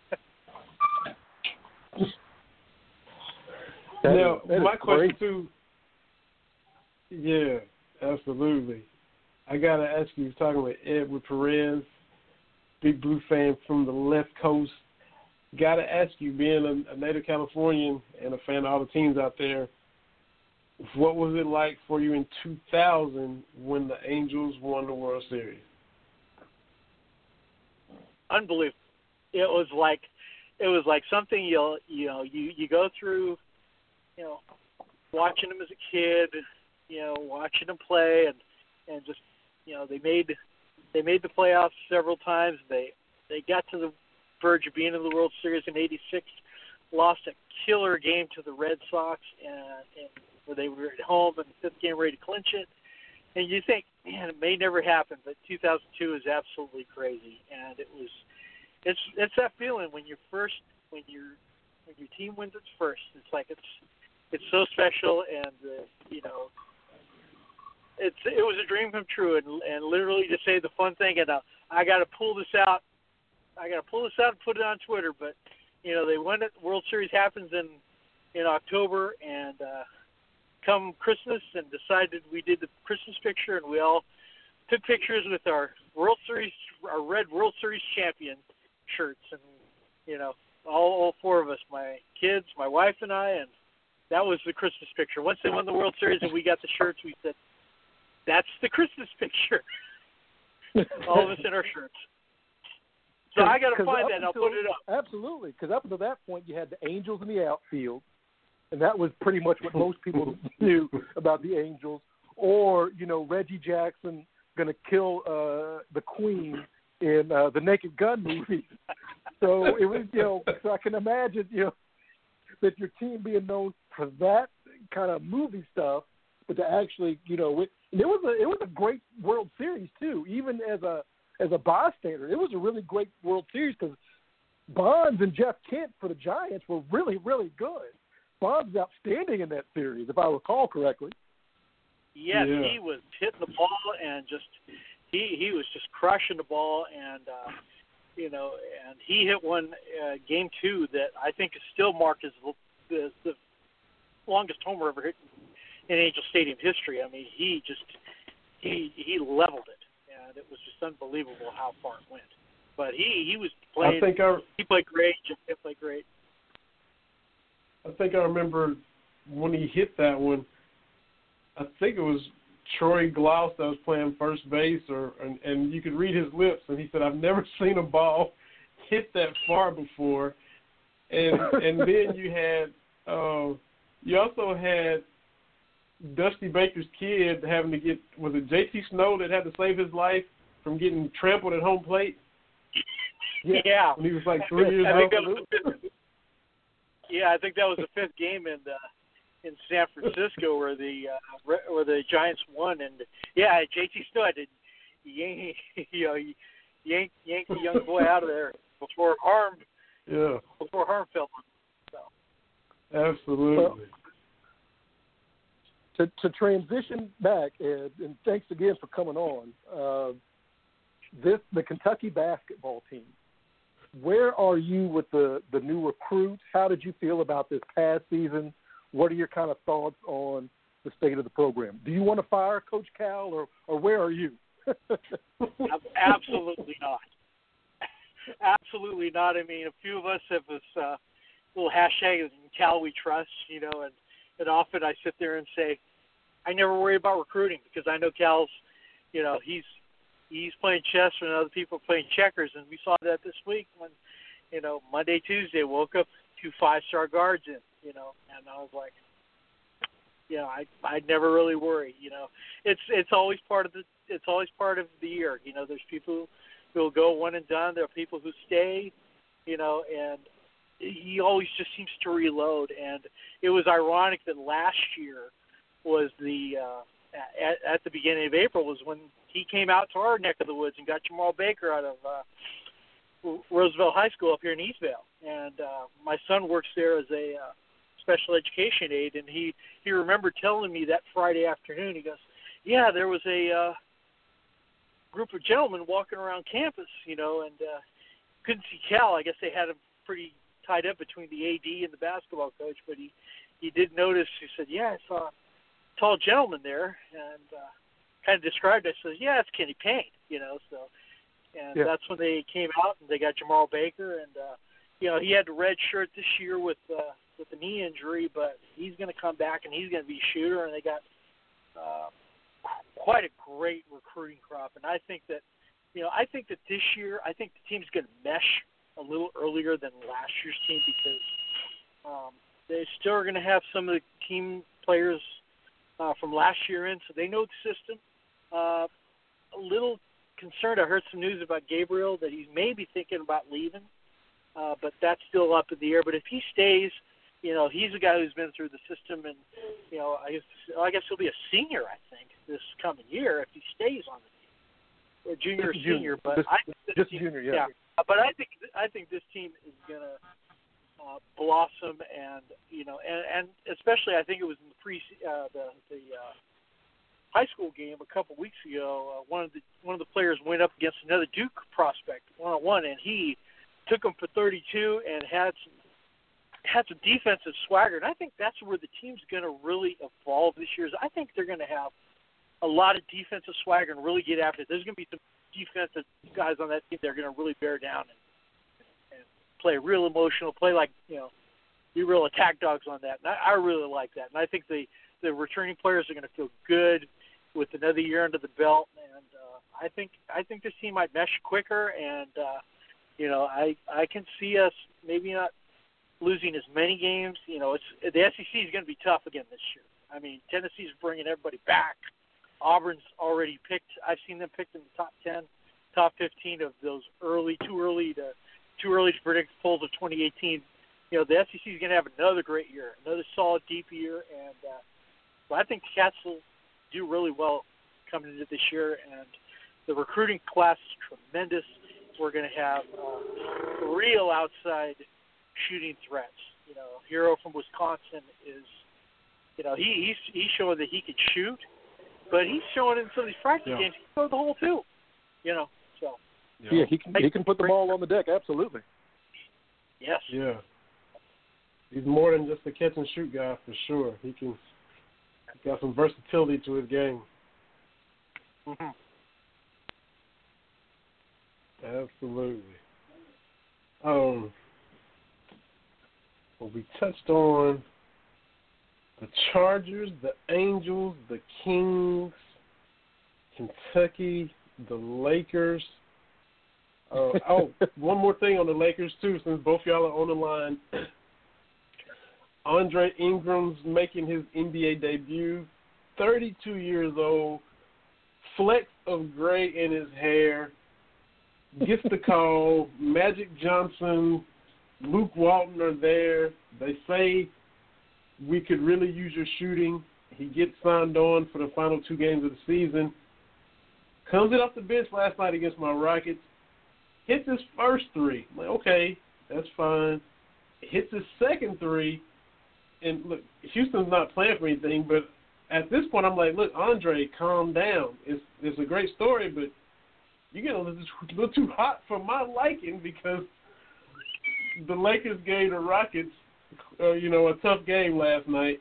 But how good of a story is that? A career G-leaguer, D-leaguer / G-leaguer finally gets his shot, 10 years, the all-time leading three-point shot maker in G-League history, and he steps up in Staples and puts on a show. Never quit on your dreams. Simple as that. Never quit on your dreams. He proved it last night. He kept working G-League, riding in buses and stuff like that, D-League. He got the call. He made it, and it's a great story. It's a great testament to perseverance. Keep pursuing your dream. He got, he's playing tonight too. It's a great story. Absolutely. I mean, how can you? I mean, it's a sports movie. I mean, it really is. It's one of those things you could pitch that to Disney, and you say no, there's no way. But I think for him to do that, and for the Lakers organization, we've talked about all the great players and everything like that. It's got to mean something. You get your shot. You're in the Staples Center. You come out. You look up, like Ed said earlier. You look at all of the retired jerseys and all that kind of stuff. I mean, all the championship banners. How special is it? Yeah, all the championship banners. No thanks to the Clippers, but to everybody else that calls Staples home. I mean, it's a great story. How can you not? I know. I get that dig in there because I think we talked about this when the Clippers with Chris Paul kind of had that great little run, and somebody had said that it was going to be a Clippers town, and I said, wait a minute, man. The Clippers haven't put anything up on the rafters. Did they ever put up that, like, they had the division banner? Did they ever put it up officially? I know they talked about it, but did that ever go? Did that ever go on? I don't know, because every time I go there, I see no remnant of Clipper. All I see is, all Laker stuff, from the players and the championships to the microphone for Chick Hearn. The other side's got all the LA Kings stuff, 2 Stanley Cup banners, and and they even have, of all ironic things, a banner for Taylor Swift for the most sold out shows at Staples Center. I guess maybe Madison Square Garden might have one for Billy Joel. But no, that place is it's Laker through and through. I need to go out to Staples. I've as a youngster, I was able to go out to the Great Western Forum. That's where I fell in love with Showtime and the Lakers. My dad took me to a game when I was about 10 years old, and so I need to get out to Staples just to take it all in. Yeah, it's great to take it all in. I like the Forum more because more intimate. Everybody was there, and that place could really rock. And it's kind of a thing that I feel a lot towards these new stadiums and new arenas and stuff like that. You build a big place with luxury boxes and things like that. You lose just a little of that edge. I mean, I think of the Boston, the TD Garden that used to be the Boston Garden, and it's nice. They still have all the banners and stuff like that, but it just doesn't have that ring of the old Boston Garden as Staples Center. It has its memories and things like that. They have won titles there, but that the Forum was just, it was electric. Good stuff, y'all. Good stuff. Ed, we can't thank you enough for coming in on Pacific time and hitting all these wide-ranging topics with us on a Wednesday evening. Definitely appreciate the knowledge about Shohei and the mania that he has created out there. Enjoy it. It was great to see y'all at the game having fun, and appreciate you coming on and dropping all that knowledge and enlightening us on everything that's going on out there, man. Well, I really appreciate the time. I'm honored to be with you, Benny, and you, Terry, and we'll be on the Twitter world, and all I can say in parting is go Halos, go Big Blue, go Lakers. Hey, take care. Have a great night. You too, Ed. Thank you so much. Thank you so much. Thank you, guys. Good evening. Edward Perez from the West Coast TV, and you had already met him, which is amazing, in the flesh before he comes on, and then we get to talk to him, and definitely have to have him on again. Despite the fact that he's a Lakers fan, he can't help it. He grew up out there. But it was fun talking Lakers with y'all. Chargers, Angels, this Shohei kid, pulling for him to keep it going. People cynically saying, well, once you get a book on him, you know how to pitch him. And definitely there'll be some chess games going on. There'll be some, we can get this in, we can jam him, we can do this. He's susceptible to the breaking ball, down and away, whatever. So he'll have to prove that he can adjust to all that. Hitters, they haven't seen this stuff before. That's true. And, he hasn't seen them yet either. So it's going to be a lot of cat and mouse going on. Got the language barrier. He's very young. Kind of like Yao Ming got the weight of the Far East and the West on his shoulders. But it'll be interesting to see how he handles it. And if nothing else, he has been a shot in both arms to the Angels franchise because, like I mentioned, it's been 18 years since they won that World Series. That sounds crazy because you and I were grown men watching it, but that World Series trophy is legal now. It's 18 years old. Almost. It was 02, right? 02? Oh, was it? Was it 02? Maybe it was. It was 16. It was 02, but no, I mean, I understand what you're saying. I mean, I was 02. I was good and full grown then, so. But he's a great guy, and it's one of those things, going out to Boise like I did and meeting a lot of Kentucky fans from the West Coast. There are folks that have come up from L.A. and people in Las Vegas. Look, a lot of college fan bases will talk about this is such and such nation. But when we say Big Blue Nation, we mean it's a nation. I know that Kentucky fans, I've traveled, really driven around this great country, but just traveled places, wear a Kentucky shirt, and you're going to run into another fan. A friend of mine went to Africa, went on a safari, and ran into another Kentucky fan. It's worldwide. It's ridiculous. Just traveling around, you run into another Kentucky fan who's got a story like Edwards. Maybe they're not from Kentucky, but that doesn't mean they're any less of a fan than someone who, was born and raised a Kentucky fan, went to UK and all that. You can still be a fan. I tell people all the time, I wasn't born a Kentucky fan.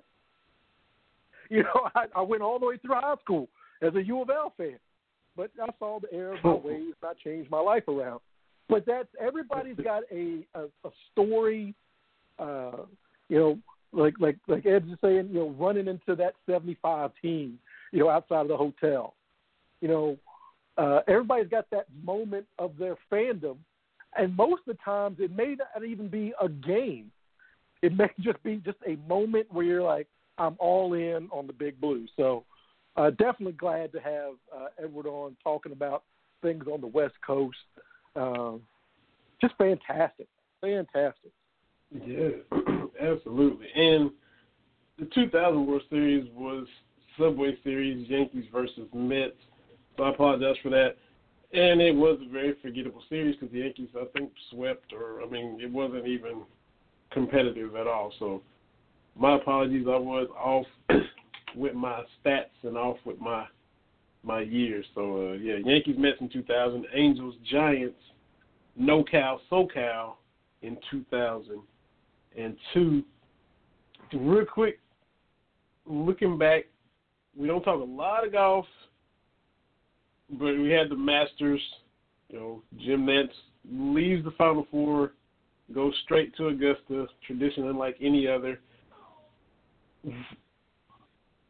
What jumped out at you, and also what was crazier to you, Tony Finau dislocating his ankle in the par 3 contest the day before the event started, then turning around and shooting the 68 on the first day on Thursday, or defending champ Sergio Garcia firing off a 13 with 5 consecutive balls going into the water, which, I can do that. Which shot you more?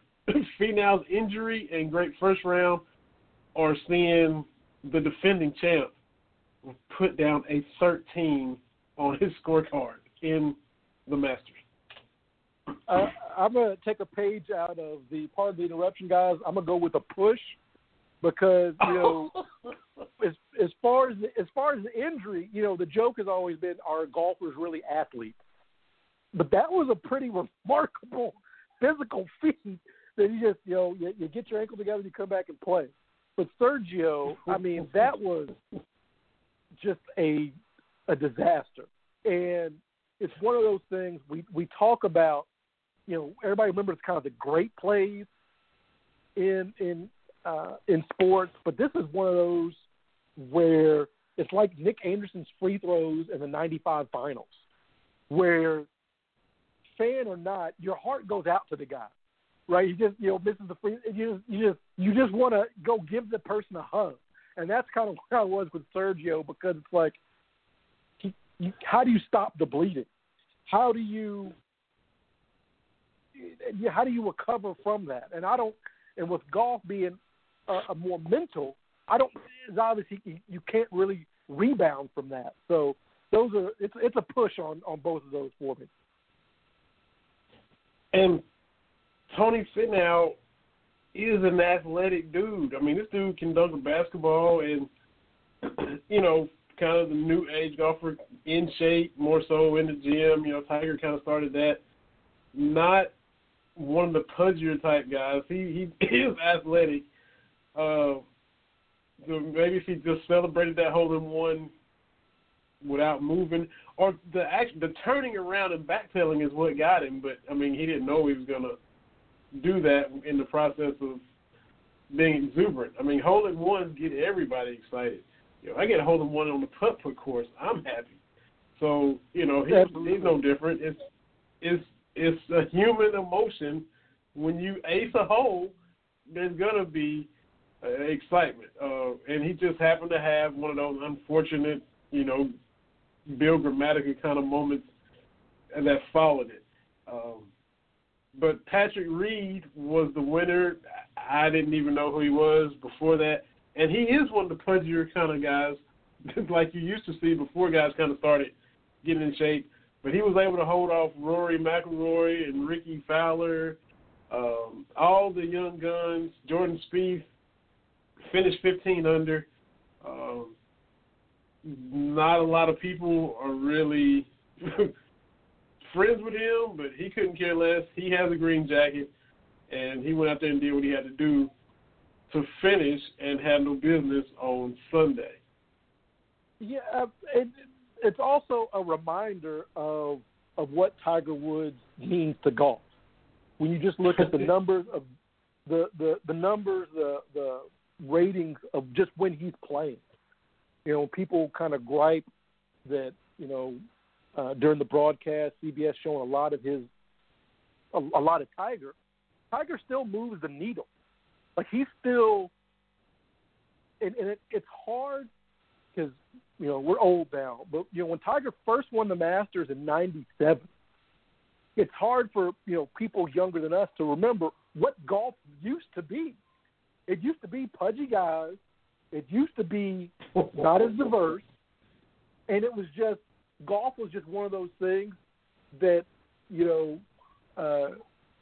it was on TV because you forgot to change the channel when you were watching, the NFL or something. Golf just didn't move the needle. The majors would get coverage on ESPN, Sports Center, but not like it does now. And was it Fox that had, the most influential sports figures of the last whatever? I can't really keep up with all these countdowns. I mean, you have to put Tiger up there. I mean, he totally changed golf. And you got to put him up there for what he means and what he still means. He hasn't won a major in 10 years, 12 years, whatever it is, but he still got more victories. No one has come close.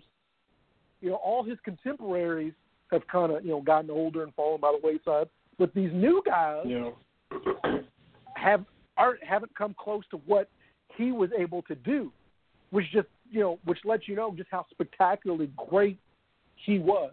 I know he's not going to get his majors record, but Tiger was golf for a long time, and you can still see the remnants of that, even though he's not his old self.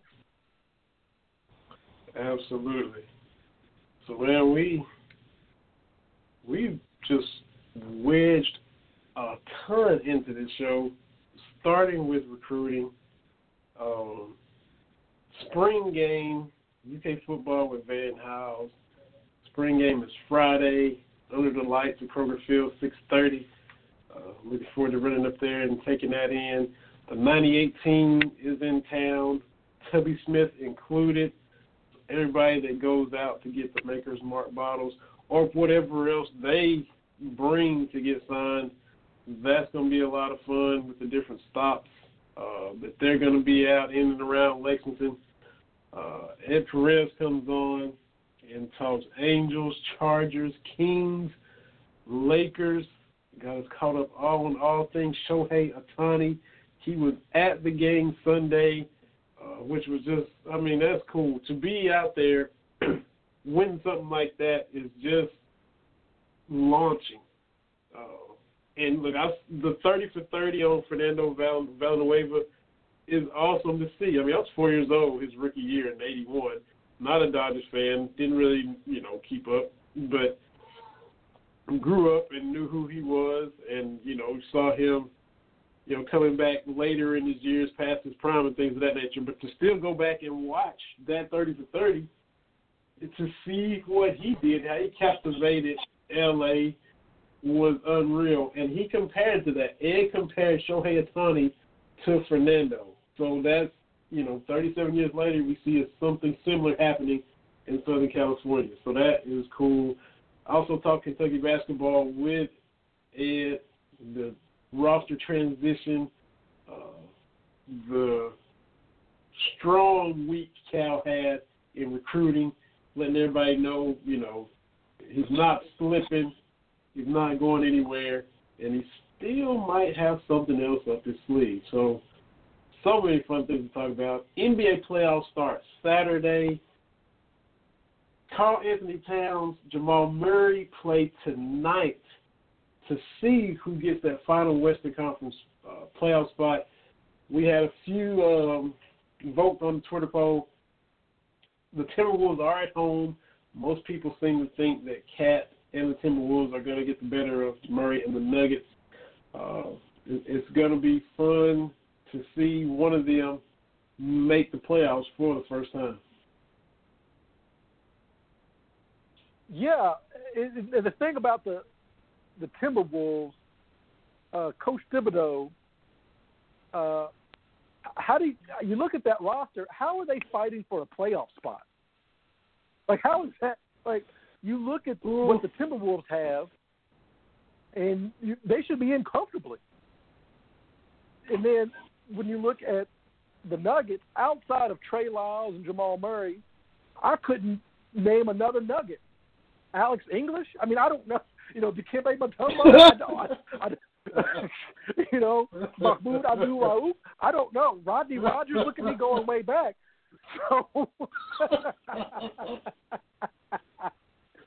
So honestly, my thing is, what are you doing? What are the Timberwolves doing? I know Butler was hurt for a little while, but Wiggins and Cat should be enough.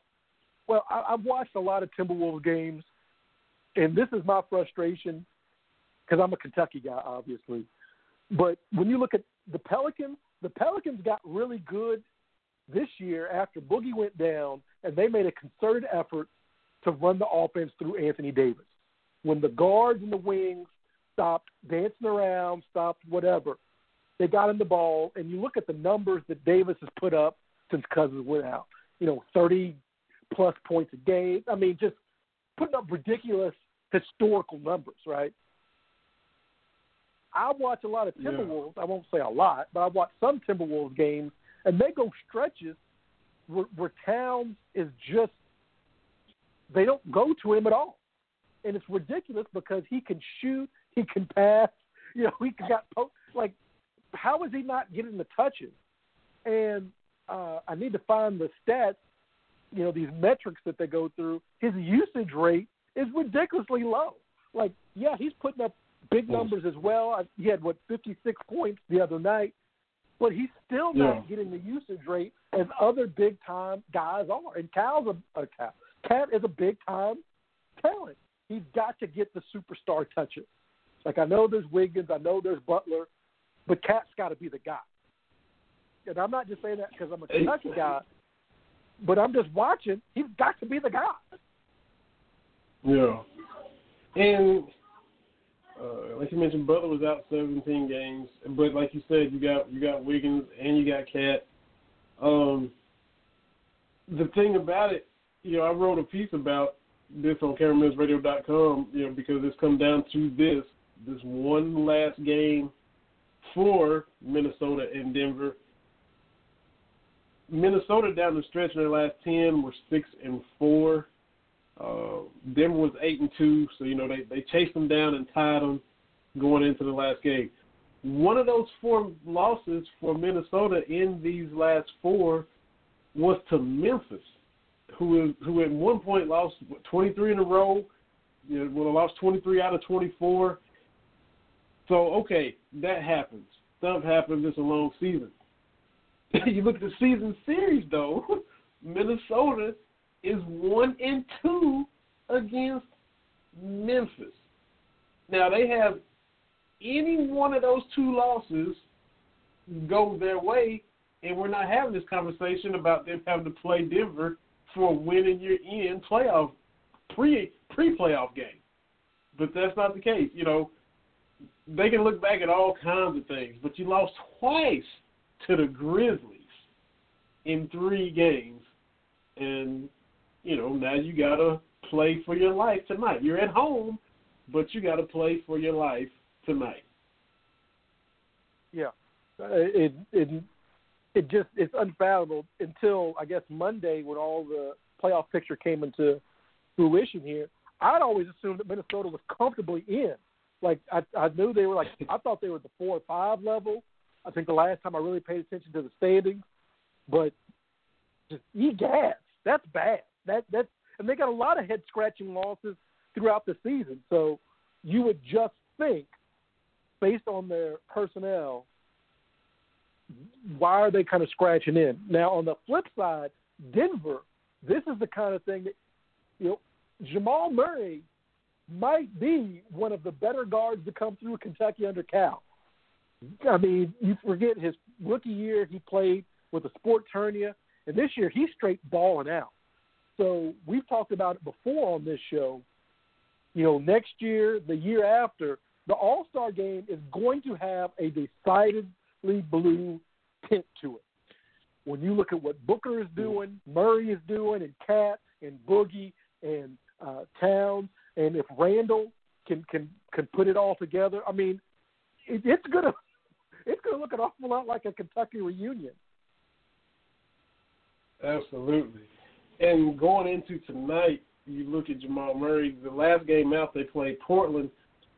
They won, but they were ice cold from the field. Murray only had 12 points, which was, an off night for him. We've seen him, especially, second half. He turned it on, and he's having some breakout games.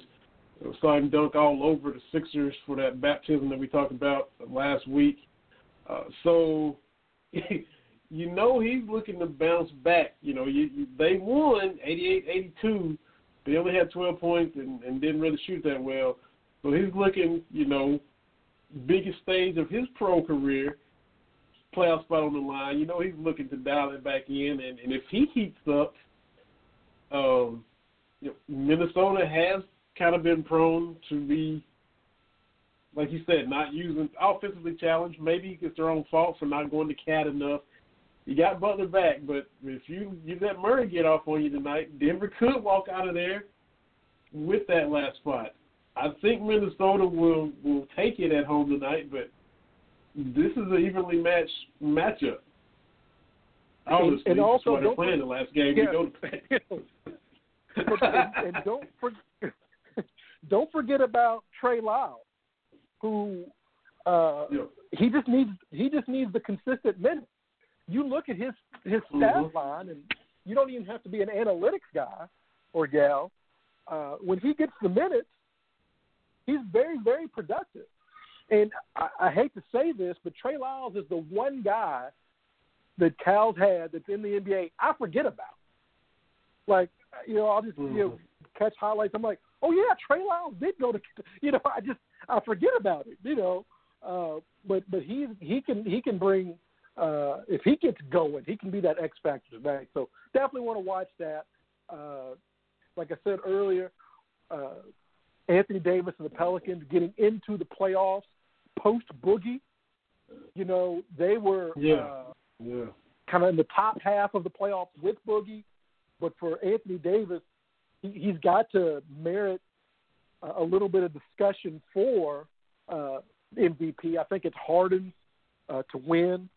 And rightfully so, but you got to put Anthony Davis up there, getting his team into the playoffs. And if they win a series, wow, I mean that's going to be huge for them.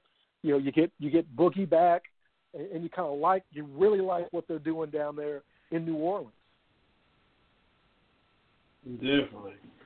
So we'll definitely be talking a lot of playoffs going forward once they get started this weekend.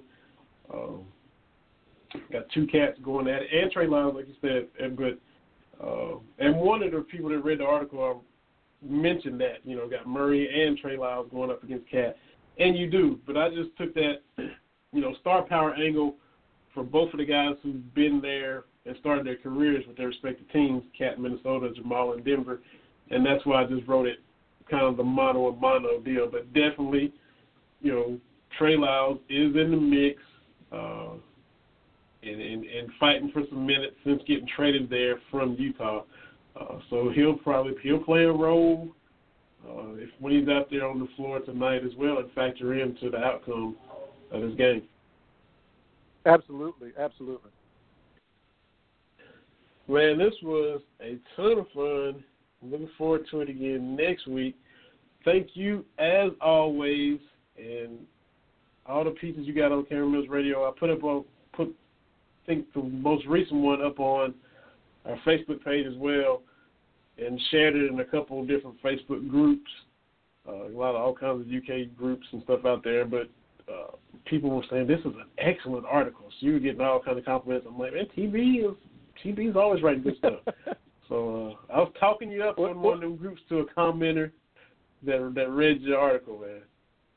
Well, I appreciate that. I'm still working and piecing together my tales of the road trip of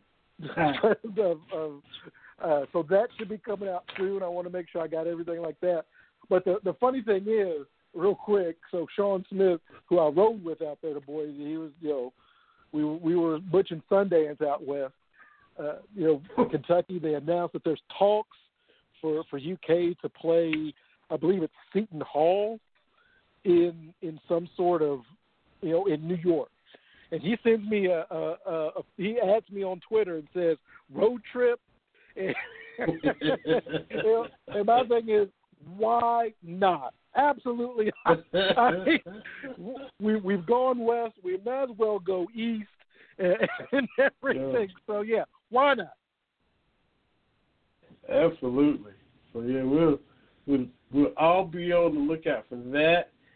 And we look forward to hearing you on radio stations up and down the East Coast, Philly, New York, Jersey, Virginia, Pennsylvania, all the way up through there. So that will be fun as well. But, man, great show. Thanks to our guest. Just another great show. Well done. Well done. Absolutely. Definitely appreciate Van Hiles, Ed Perez. Appreciate you as always. And we'll be back next Wednesday, man. Playoffs, look back at the spring game. Whatever else happens with the roster transition for Kentucky. And speaking of Kentucky baseball, last time I saw was up 7-5 on Western Carolina. Then they go to Georgia on the road. They're kind of digging themselves out of that early hole. Took 2 out of 3 from South Carolina. Definitely hope they can win the series against Georgia and continue to climb back in the SEC. Work their way to the middle of the pack. Georgia is good as well, so you get a series win there. That just enhances your resume after you've already beat Louisville, already taken the series from Auburn, taken the series from Texas Tech, and other ranked teams that they've beaten. So they go out there and take care of business against Georgia. That will continue to just, be feathers in Coach Mingion's cap. So we hope they close out these catamounts tonight and then go to Athens and have a good weekend down there as well. Absolutely. For my man Terry T.B. Brown, Van Hiles, Ed Perez, enjoyed this show. Thanks, everybody, for listening. Had a wonderful time. We'll see y'all next week. Cat Talk Wednesday, Brown and Hardy Radio Network, blogtalkradio.com. See y'all next Wednesday, everybody. Appreciate the TV. Thank you, Vinny.